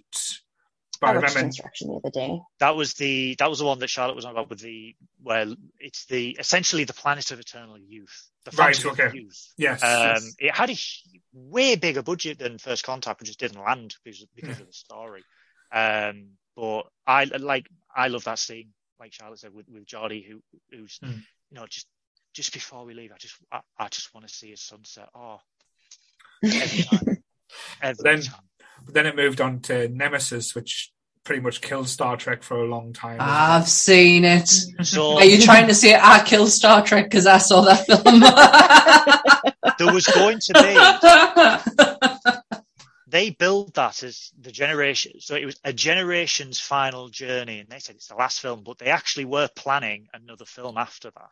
Oh, the sneaky buggers. But it tanked so hard. Now... It did. Now, is that down to Tom Hardy or the actual storyline itself? Actual storyline and the way it was directed and just shot. So Tom Hardy was actually good. He was a Ben, wasn't he? He was a child. It was 20 years ago. Yeah, it was his first film. He was 20 years ago. He was a huge Star Trek fan. I have had my issues with Tom Hardy in the past. I got a lot of hate on the internet for making a claim that I'd rather die than watch Tom Hardy be in a Boba Fett series. Can you remember when the rumours were out years and years ago? The internet absolutely hated us. I hated the fact that I hated him in Batman. Honestly, worst being, it was terrible. I absolutely agree with you. Understand the man. We're talking about Star Trek again, so it's fine. Bring it back. Well, I'm getting there. I'm getting there. No, I'm getting there. But I have changed my opinion on him over the last few years, and especially seeing him in Peaky Blinders, he's been phenomenal.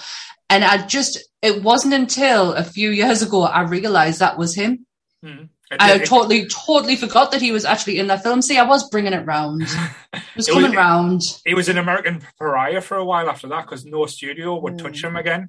That's so sad. He was a child. He was a huge Star Trek fan. So when he auditioned for the role, it was the role of a lifetime for him because A, it was a movie, B, it was Star Trek, and he was like, "This is it.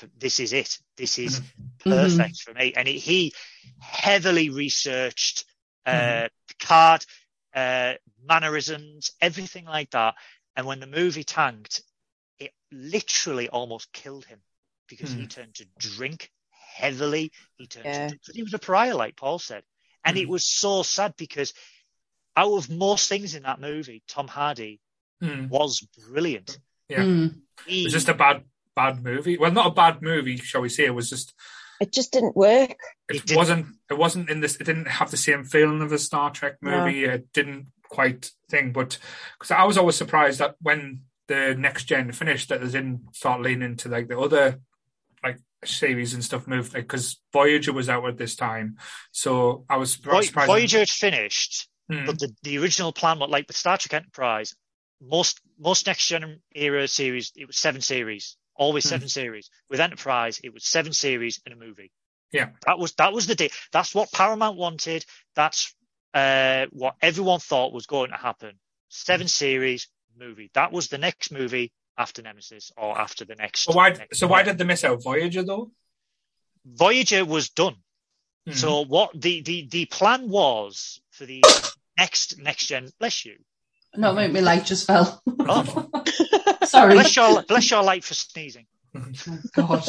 They were going to do a crossover, Paul. So it was going to be a bit of DS9, bit of TNG, bit of Voyager. I mean, Janeway was in Nemesis. Yeah. Although but That was a plan, but it was going to be an Enterprise. Because that's what made us think the cameo from Janeway. I don't think Voyager was ever considered popular enough to get a movie, because at one point, just before they brought 7 of 9 in, it was on the verge of being cancelled. If it wasn't for 7 of 9 being brought into Voyager, the ratings were plummeting. They needed the action. And it was going to get cancelled. So they never took the plunge and made a movie out of it. But it was like I said, most of it was Star Trek at that point had moved to UPN. So the television division moved to UPN, and UPN was the worst network in America. The execs were awful. See, it should have went to the CW. It would never have got cancelled. You say that. You say that. They're bringing back Supernatural, for God's sake. But Nemesis was the death nail for Star Trek, and then obviously the movies didn't do well, and then Enterprise didn't do well. But Enterprise didn't do well because of the network. Yeah, it was never ratings. I mean, it was low, but it was never cancellation low. Yeah. But UPN went out of their way to stifle it. And to be fair, though, it's gotten to be an expensive production. Like say, just like to produce what they have. I know, like say, going back in the day, but to do Star Trek now, each episode has got to be out there. Because I remember when they did Firefly, and I know it's a different type of kettle of fish, but Firefly, when it was made for Fox, was one of the most expensive TV shows that was ever produced at the time. It was one of the ones that broke the £1 million an episode when they originally did it. It was largely VFX as well. It was that the Firefly pioneered the VFX that carried on into Battlestar Galactica, and then obviously into The Expanse and Orville. Yeah. Star Trek was, the movies were very tight on the budgets. From the early 90s, 20, 30 to 50 million. Yeah. So these days, a movie for 50 million is practically unheard of. It's like a low budget film now. The TV series, though, were fastidiously, the books were fastidiously kept. Yeah. And a lot of things were reused. A lot of assets were reused. Mm-hmm. A lot of, it's the same with the ships. If you look at the ships from all the next gen, 9 out of 10 times the ships have been reused. They just took the name off and put another name on, or this, that, and the other. And the visual effects sort of increased the budget of the shows, but they also reduced it in a way because they didn't need practical effects. They didn't need to resort to these other studios doing that. But Star Trek Enterprise, I said Discovery was in 2017 was the most expensive one, but before that it was Enterprise. Yeah, the pilot for that was ludicrously expensive. I think it was something like 600,000 per episode or so. I'm not sure. That's a lot of bones, mind. Yeah, but I remember because, like I said, they made a big deal with, especially with Scott Bakula being a name in the sci-fi world. That is an amazing name, mind. come in and do it. But I think again, I don't think it hit the tone of people were that interested in it because it was a prequel rather than the next moving on the story. It's kind of weird because Star Trek Enterprise has sort of repeated history in the way that the original series gained popularity through syndication, through repeat. Star Trek, the original series, was popular, but never that popular. Yeah. Until it hit syndication, which, in America, 3 series or 4 series, 100 episodes syndication. That back then it was a shorter run. Those repeats all the way through the 70s gained them that. Star Trek Enterprise, with the advent of Netflix and Paramount Plus over there, people have sort of, where they didn't take notice of it when it was airing, they've took notice of it now and gone, yeah, that's actually really good. It had really good ideas. It's interesting what you say. Sorry, no, that's fine. What were you going to say? I was going to say, I think the recent, the sort of the reboot movies and then Discovery and Strange New Worlds and Lower Decks, I think that's helped with an Enterprise massively because Star Trek is on everybody's radar again. Mm-hmm. I don't think it's ever been off the radar because, as you said, with syndication, because I know we get Friends and Scrubs, that's on 24/7, The Big Bang Theory. Back when we were kids or teenagers, it used to be, I can't remember it, flicking through the channels when we first got Sky, that I couldn't find an original Star Trek, I couldn't find Next Generation. There was always an episode on, even if it was in Spanish or something. Because remember when you used to get the Sky channels and you used to have all the foreign channels as well. Yeah. Mainly German. Donde este Captain's Log? There used to be a canny watch on Saturday night. That's all I'm saying. But yes, before we get to all the dirty blue and stuff there, but because like I say, Star Trek was always kind of on repeat, especially in my house. But I don't think you would have got certain shows that we got. I don't think would have got the likes of Firefly, SG-1, like Stargate, wouldn't have probably been around. I know you laughed, Babylon 5, even the show Sliders. Probably say a sci-fi back at the time, all these things got produced on the back that Star Trek was popular and everyone was trying to get onto that that sci-fi or say goals, shall we say? I think though it was at a time where Enterprise was on at a time where television was changing. There was a shift in the way television was produced, but the way television was written, because compare Star Trek Enterprise and then compare it to Firefly. Firefly, sci-fi, but the writing was different. The effects were different. The way it was shot was different. Star Trek was still stuck in we've done this for, at this point, 13, 14 years at this point when it started. We'll just carry on as is. It was only at season 4 when they brought in Manny Koto, who again was a hardcore Star Trek fan, and he was like, we can do this, we can do this, we can do this. And it was a shame because Star Trek Enterprise got really good at the point where it got cancelled. That was the problem, though. That's with certain shows. And they had they had season 5 written out. They were going back to the Mirror Universe. They were going to get more into the Romulan Starfleet war. But the landscape was UPN was awful. I mean, UPN said to Rick Berman once, right, to jazz up the ratings, let's have a boy band in the mess hall of the Enterprise. Charlotte would have been all in for that. She would have been popping away. And they said, so we can license the songs, sell them in CDs, and we can make a profit from that. And Rick Berman just sat there and went, no, absolutely not. Why would I want Backstreet Boys in the mess hall of a 22nd century starship? You could do a hologram. But yeah, that's what they were wanted. But the landscape, and like I said, if you look at the landscape, I mean, Ronald D. Moore, who was a writer from The Next Generation all the way up to Voyager, left and did Battlestar Galactica, which a lot of Star Trek fans will say is probably one of the best science fiction shows ever created. You had Firefly, sadly, one series, but the whole landscape since the early 2000s, since Firefly, since that has changed in time. I mean, The Expanse. Look at the Orville. I mean, the Orville is probably the best Star Trek series that's not even Star Trek. We were seeing that. I'd say not series, but the best Star Trek parody is Galaxy Quest by far. 100%. Yep. See, Sammy's on board with that. Yep, I'm in it for this one. R.I.P. Alan Rickman. We were saying that the other day about Strange New Worlds. Strange New Worlds feels like Star Trek again. Oh my God. Can we talk about Strange New Worlds? I've no idea what you're talking about. Let's just skip Discovery, go about Strange New Worlds. We were seeing, when you compare it to Discovery, the first 2 seasons were good. I haven't finished season 3, and I'm struggling to find the motivation to watch season 4. The writers, it's writing. Mm-hmm. The first two series of Discovery, the writing was nailed down. It had Nicholas Meyer from The Wrath of Khan.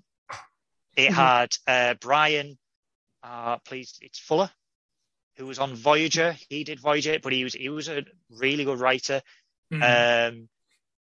Stuff happened behind the scenes in Discovery. People got fired. People got fired for a lot of really unacceptable stuff. And the writing has not been there, but Strange New Worlds. But moving back to what Charlotte was saying, because I was interested in what you were saying there, Charlotte, sorry.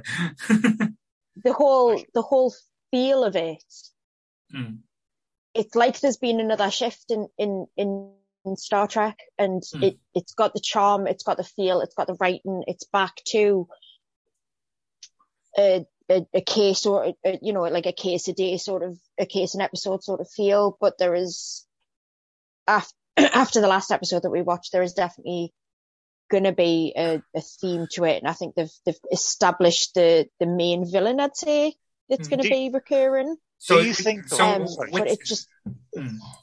So the characters are all there. It's yeah. So with this new, it's called New Worlds. Is it? Like I say, I've not watched it yet. Is it Strange New Worlds? Strange New Worlds. So is it kind of like the multiverse type situation where, or is it going back to the original cast, just telling different stories, just with different?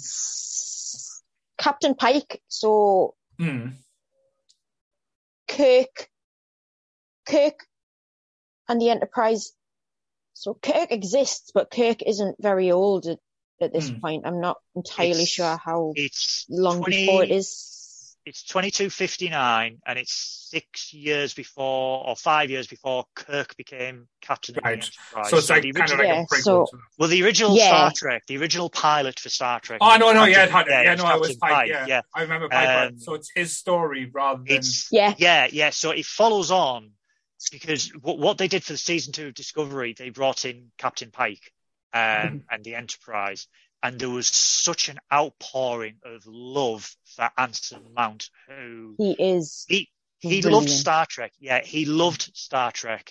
He really worked hard to become Christopher Pike, and there was an outpouring. I mean, the convention I went to in Birmingham. I mean, I asked him if they ever did a series, would you do it? He was like 100%. But there was such an outpouring of love from everyone who said, the way you acted, the way you handled such... I mean, Pike was only in one episode. And obviously there was a movie with Pike in, but it was... He handled... There was a weight behind it because he was the original. Yeah. And Anson Mount knew that. And the way he handled it, he brought this boyish nature to it, this sort of slightly Kirk, slightly, I would like to say Mal Reynolds nature to it. It was get that name out of your mouth.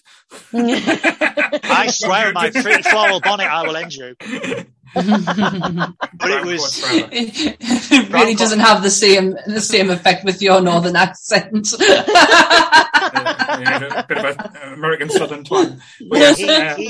So just before we go on to it, like I said, so the premise is it's like, as you said, set before we saw the adventures. It's basically tales that we saw. So do we have like as I said, is Spock and everything, the original cast, like with Pike? Spock's in it.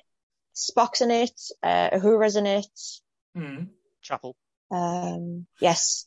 So it's essentially it's 5 years before Kirk took command. So some are there, some aren't. So you've got, I mean, they got Nurse Chapel, who was Michelle Beret from the original. They've got Dr. Umbenga, who's only in 2 episodes. So just to get to the point I was going to make. So is this reticent the Chris Pine films, or is this going to be? No, it's Prime Universe, as they call it. It's so the Chris Pine films are now regarded as the Kelvin timeline, so they're sort of like spin-off.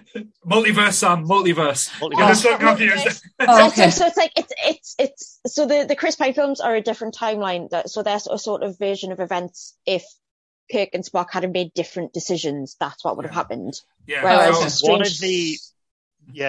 of the requests that they had was that any Star Trek TV that they were going to make had to be the Prime Universe, because the Kelvin timeline, although good, not well received by older Star Trek fans, and they wanted to bring them in plus new people.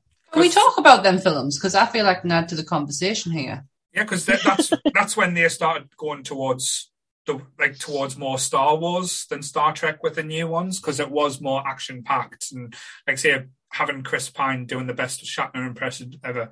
But that wasn't acting; that was just impressionism, wasn't it? He wasn't acting.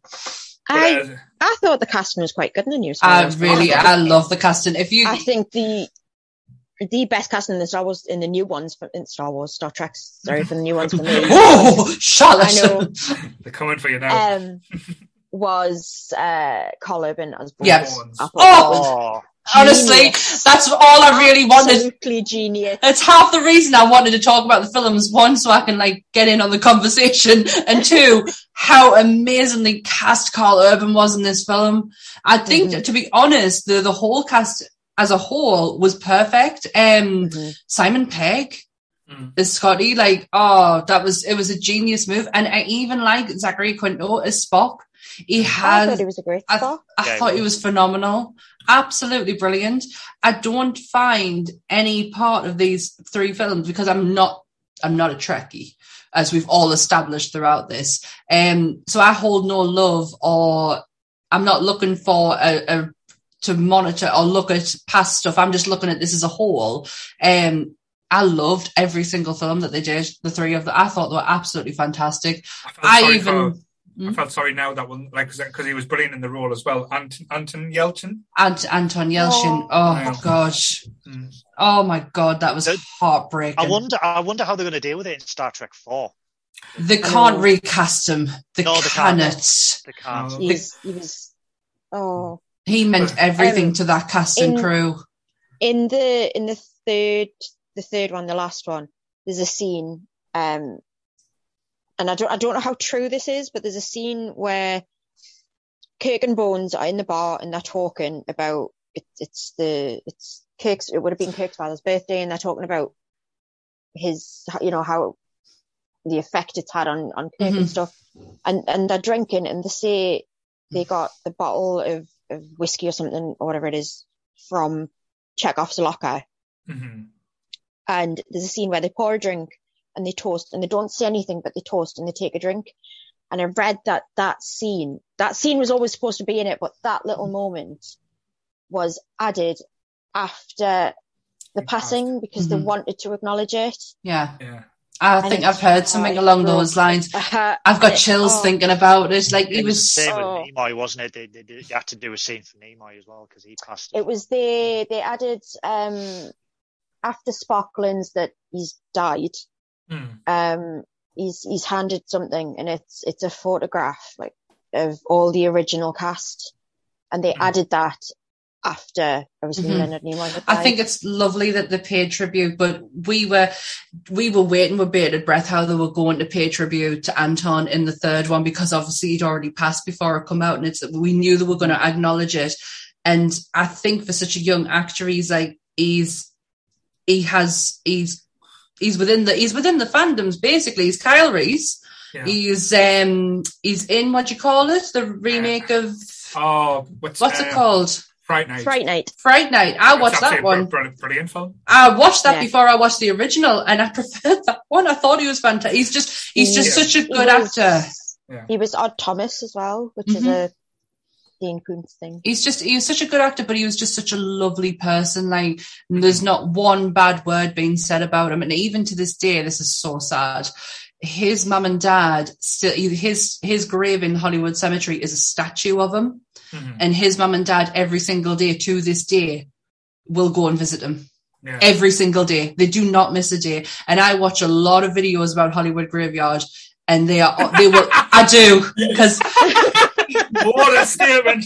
I do. I actually watch a YouTube channel called The Hollywood Graveyard, and nobody will film around his area because they're just unsure if his mum and dad's going to be there. And I thought that was so respectful. That's the kind of respect he's got for people. I love it. Statement of the podcast, I watch not just some, but I watch a lot. I honestly, I would hate anyone to look at my YouTube searches. It's just a lot of graveyards.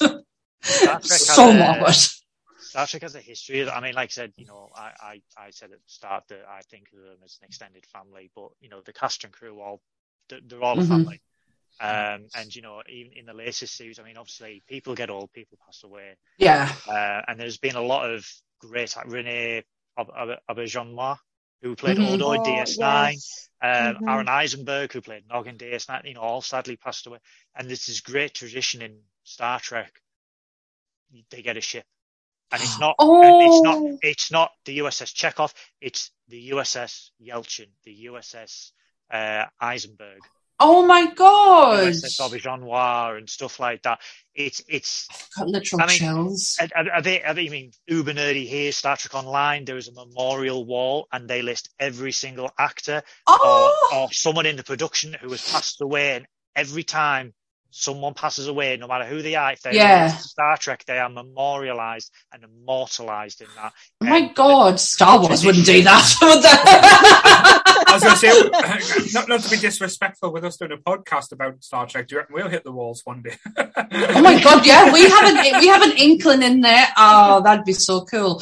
Can I just bring it back to the films again? I need to ask you a question because obviously I don't hold anything towards them, and I didn't understand the hatred that this actor got when he played this character. Benedict Cumberbatch in the second one got a lot of shit, and I don't quite understand why. I'm going to put it out there now, and I know who he was playing, and I know that I'm going to get probably shot and hung, drawn, and quartered for this, but I actually really liked what they did with that character in the film. I thought it was a good take on it without crapping all over the original. So was it a case of because he was playing Khan, it wasn't the same version as what you've seen before? I'm just trying to establish why he got so much hate. I think a lot of it was right. It's Khan Noonien Singh. Khan, he is, I believe, what was he? Indian, Asian, Charlotte? Yeah. It was whitewashing. It was basically whitewashing. So that was the first part. Yeah. There was an accusation that because it was Ricardo Montalban was fantastic as Khan. Mm-hmm. He was. And it's one of those where you would never replace him, but they did. Yeah. And so a lot of people said you whitewashed it. Oh, right. Why could you? I mean, like I said, in Star Trek, there's this rule about eugenics and genetic manipulation. It's been banned because of the likes of Khan, because a load of these people rose up, took over large quantities of the world, countries and stuff, and 30 million people died. And a lot of people said, why did you have to go to Khan? You could have chose a load of other people, and it still would have been perfect, because it's got nothing to do with Benedict Cumberbatch or Bendy Snatch Cabblepatch or whatever you want to call him. He was fantastic. His voice. I only do that to make Sammy laugh. So funny. I think Goodwill's probably hit the thing. You've got such a vast story to tell, and again, they're rebooting it, and it's Star Trek 2 as well.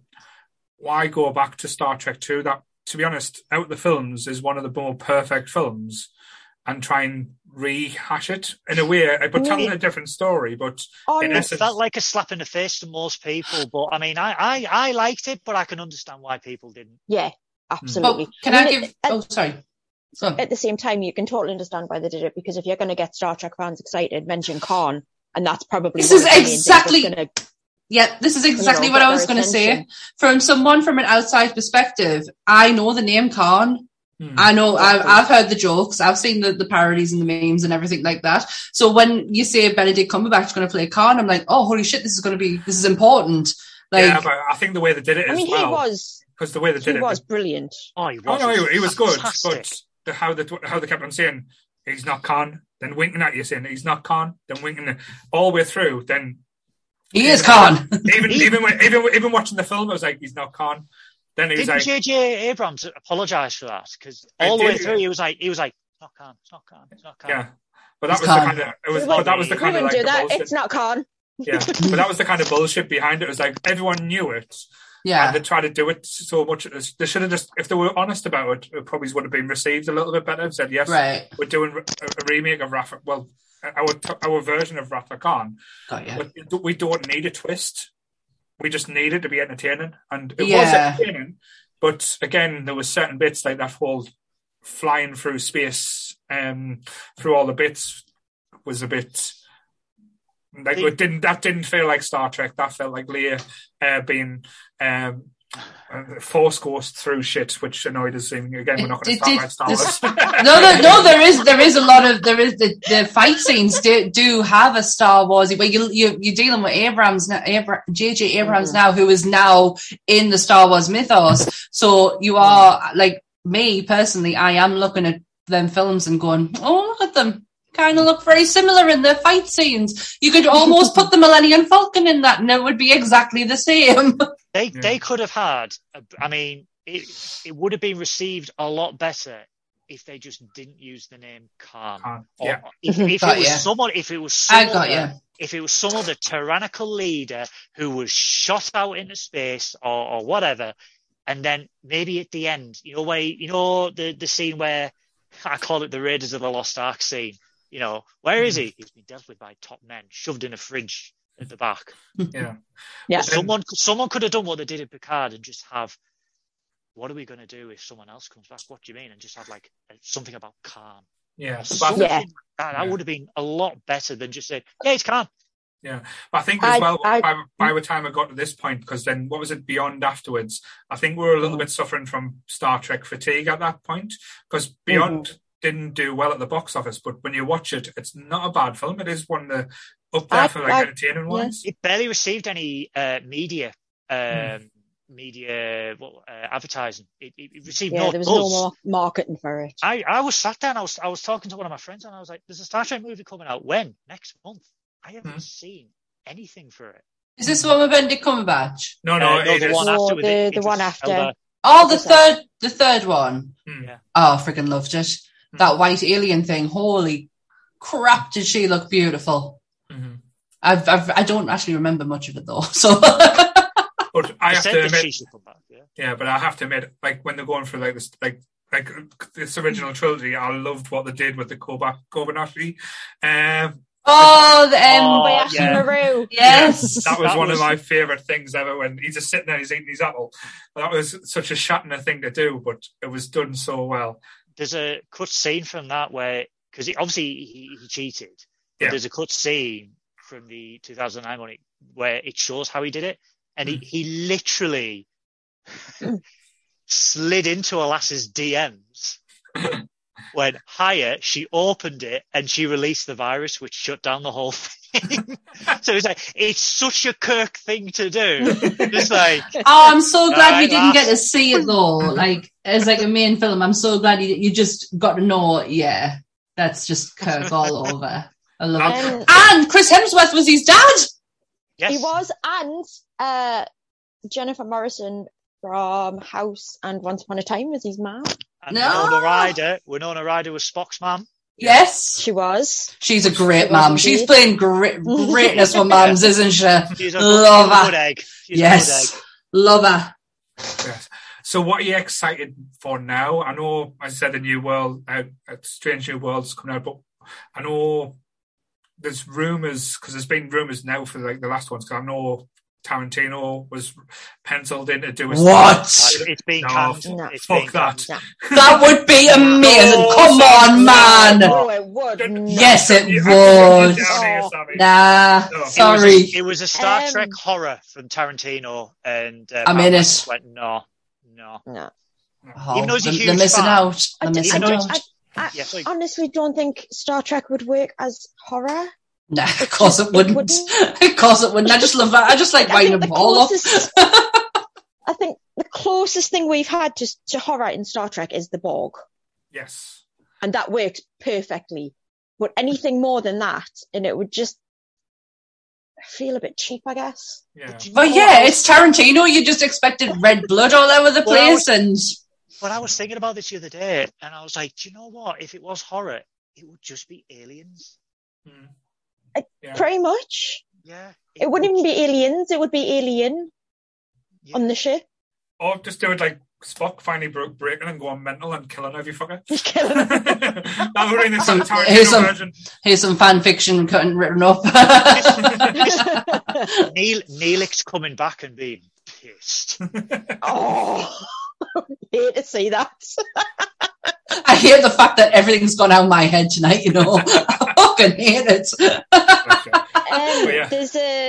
There's a character in Strange New Worlds that I'm really excited about, but I'm kind of a bit dubious about it because of her name. Her name is, I can only remember a second name is Noonien Singh. Oh, yeah. So I kind of feel like we know where that's going to go. So you're going to get your stereotypical Asian character now. I'm having to Google this because I have no idea what you're talking about. I think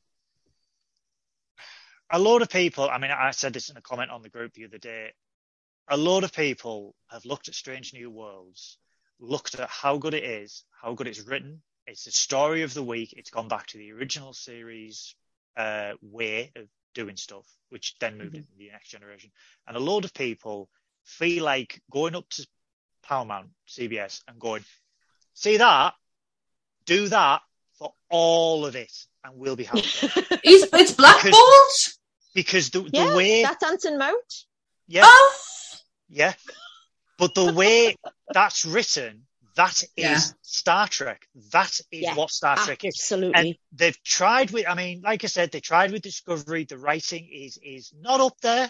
I'm not going to say I hate it because a lot of people hate Discovery. Good for them. Jog on. Oh my gosh. Okay. But Star Trek Picard had some would say a dodgy first season, and the second season was better. Season 2 was better. It made me cry. According and I don't cry. Yes, that last. Oh, scene, I do that enough for everyone. Yeah, the last scene made me cry. And according to what I've heard from the third season, obviously with the next gen casting, but apparently it hits critical mass. Don't know what that means. I give in. All I've been told. My light's staying on the floor. Sorry. But if they do what they did originally, because like I said, they listened to the fans when Anson Mount came into Discovery. They listened to the fans and went, "He's actually really good." They gave him a series. And now we're saying this series is really good, more of this. And a lot of people have said we want this spin-off, we want Star Trek to go this direction. If they continue to listen to the fans, I'm really hopeful for Star Trek's future.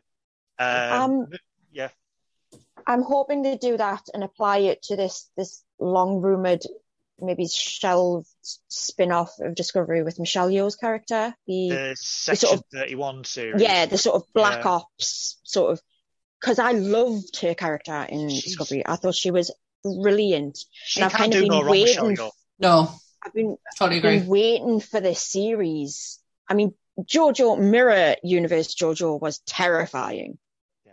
She was just brilliant. I've been waiting for this series, and I think maybe if they take what they've done with Strange New Worlds and put it in this other spin-off, it's going to be brilliant.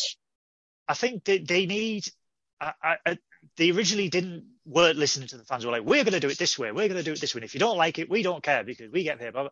And over the last 5 years, they've listened to the fans and sort of going, okay, we can do it this way. And the reviews speak for themselves. They've done what I think there's a certain amount of fan service you can do, but as you said, listen to the fans. But there's got to be a point where you make your own choices and stuff as well. Yeah, if you do everything, because as you said with fandoms and stuff, you always get to do this or they always want to say something. But sometimes I remember watching the X-Files and saying I want to see Mulder and Scully get together, but that would have totally ruined the chemistry. Yeah, it's like Ghostbusters Afterlife. That had enough fan service in it, but if we're going to do another one, I don't need that fan service. You've already given us it. We can continue on. But wouldn't you agree though, if you look at Star Wars, there is a set, when you make it a Star Wars show, there is a set of rules, like a Bible, that they have to abide by. I wish they'd break them though. I'm conflicted there because I think sometimes they're scared too. Because if you look at what they did with the movies, they were too scared to break away from the Skywalker, and as soon as they did, we got the Mandalorian. But look at what happened with the fact that Rian Johnson tried to take a risk on the second one, and it absolutely flawed. People hated it. I think there's a very fine line between studios telling the fans what they want and fans telling the studios what they want. Strange New Worlds has hit that right in the middle. Strange New Worlds is right in the middle and it's working. Yeah, I think you nailed it there, Charlotte. It's the tiny things, though, that the fans would appreciate. It's like with season 2 of Picard, they brought in a lot of people from the next gen era, and they were like, you can't really do this because that's not what happens in world. It's sort of that the tiny things make all the difference. So it's that sound effect, that that computer panel, the way the lights are on the ship. No, I completely agree. That's stuff like that. Yeah, that's I understand that element. But the only thing is, again, what I get worried about is when fans dictate too much of how the show goes. Because to be honest, like I say, I've got ideas, but most of my ideas are shit. Because most of my ideas think, let's bring the Goonies into this. Star Trek versus the Goonies. Marvel versus the Goonies. DC versus the Goonies. Bring it in. Data versus Batman. Batman is fucked. I love it. Picard season 2, again, spoilers, so I apologise. Picard season 2 made it canon that Seven from Voyager was bi. Right. And a lot of fans went mental about that. But why? She's half a robot anyway, so... Well, it's a shit! Just part dildo. For me, watching it, who can remember when Seven first came into it and remember Seven before she was in her little silver catsuit? Yeah. She was a gay icon?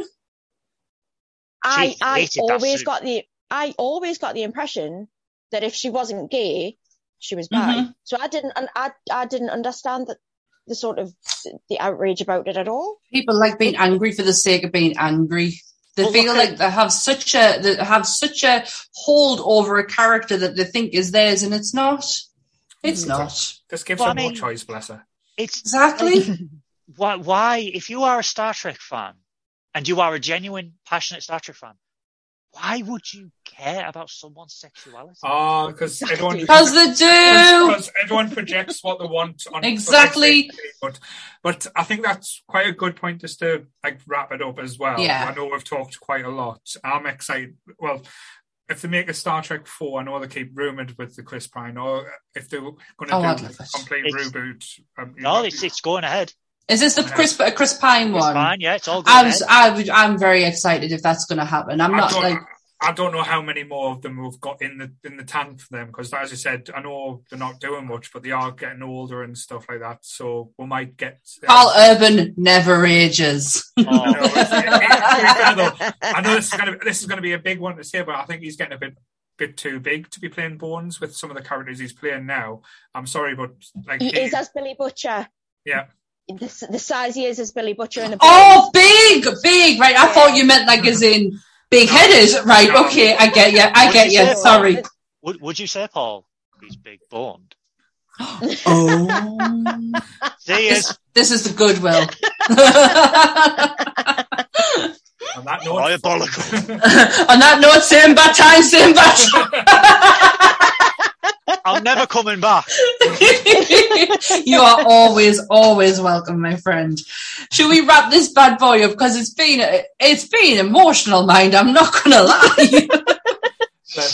Like I say, Sam, you've done well for not knowing too much about the subject. Oh, I've been soaking it all in, man. Absolutely soaking it all in. So we've converted you into the Trek, have we? Nope. Watch First Contact. No.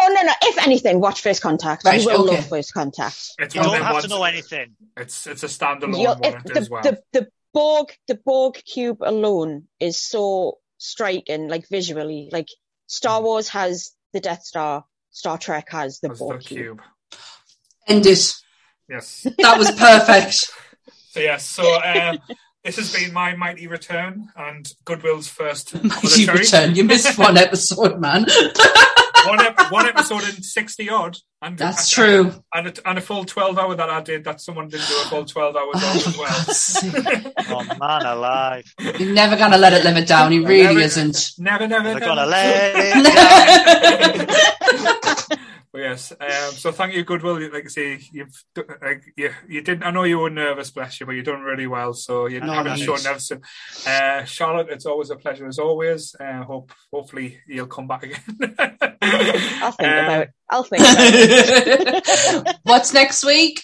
Well, we've got a little surprise on Tuesday. That means Sam's going to be doing something you don't know about. We're going all hostful. Going all secretive, but we're doing a kind of a secret episode. It'll be during the day, so yeah. I know not many people will probably be listening live, but if you catch up, it's going to be an interesting one to catch up on. You're gonna love it, basically, is what I'm going to say, and you're going to want to listen out for it, even if you can't, because it is during the day. But you catch up on it. I swear, I promise you'll love it. But because, like I say, it's been a while since me and Sam's just done one together, so we thought we'd just throw that out there. Next week, I know. Is it Books to Movies? Is that what we're doing? Is that yes, the one? It is. Yeah. Oh, so you're back. Yeah. You're not going anywhere, are you, love? See, I know Jake. I was quite. It better be because I promised the book club that that's what it is. So. Can I just clarify? Am I having to make a top 5 for this? No. Oh, thank God for that. I was thinking about it, but that's hard. That's hard. Because it could be pretty much any film. A week is not enough time. Actually, now you said it, I might make it a top 5 just to fish us off a bit. I'll not be the bad. He's evil. Look at him stroking his beard. He's like, "Ooh, yeah." Just thinking, how can I wind you up? But yes, so that's what's happening this week. I know Jake's away, but I'll probably message him to see what Twitch he's going to be doing. Because we want to play some ghosties. Yes, because I want to play a ghost. I want to intimidate everyone. Yeah, the ghosts. Because I think they've added a few new ghosts to the game. They have. We need to get on that. We need to get on that and play some more ghost games with Goodwill. And Jake can annoy us. I want to play hide and seek. Jake just runs away. Yeah, no, it's annoying. Jake pretends not to be scared. He's going, I'm not scared, but I'm going to run back to the van. Yeah. You guys in the house there, like winner. And going back for more content. Like, you're the main camera. You have to stay with us. Yes. So yes, catch up on YouTube. Like I say, the last episode was the Alien review, and hear about how a cat fucked a film and how someone gets angry about a zip. Watch the rants. I have actually taken that clip, and if you want to just watch that clip alone of that amazing rant, it is on my TikTok, my personal TikTok. Brilliant. Too old for that shit. But yes, same bat time, same bat channel. Stay nerdy, everyone. Bye. Bye.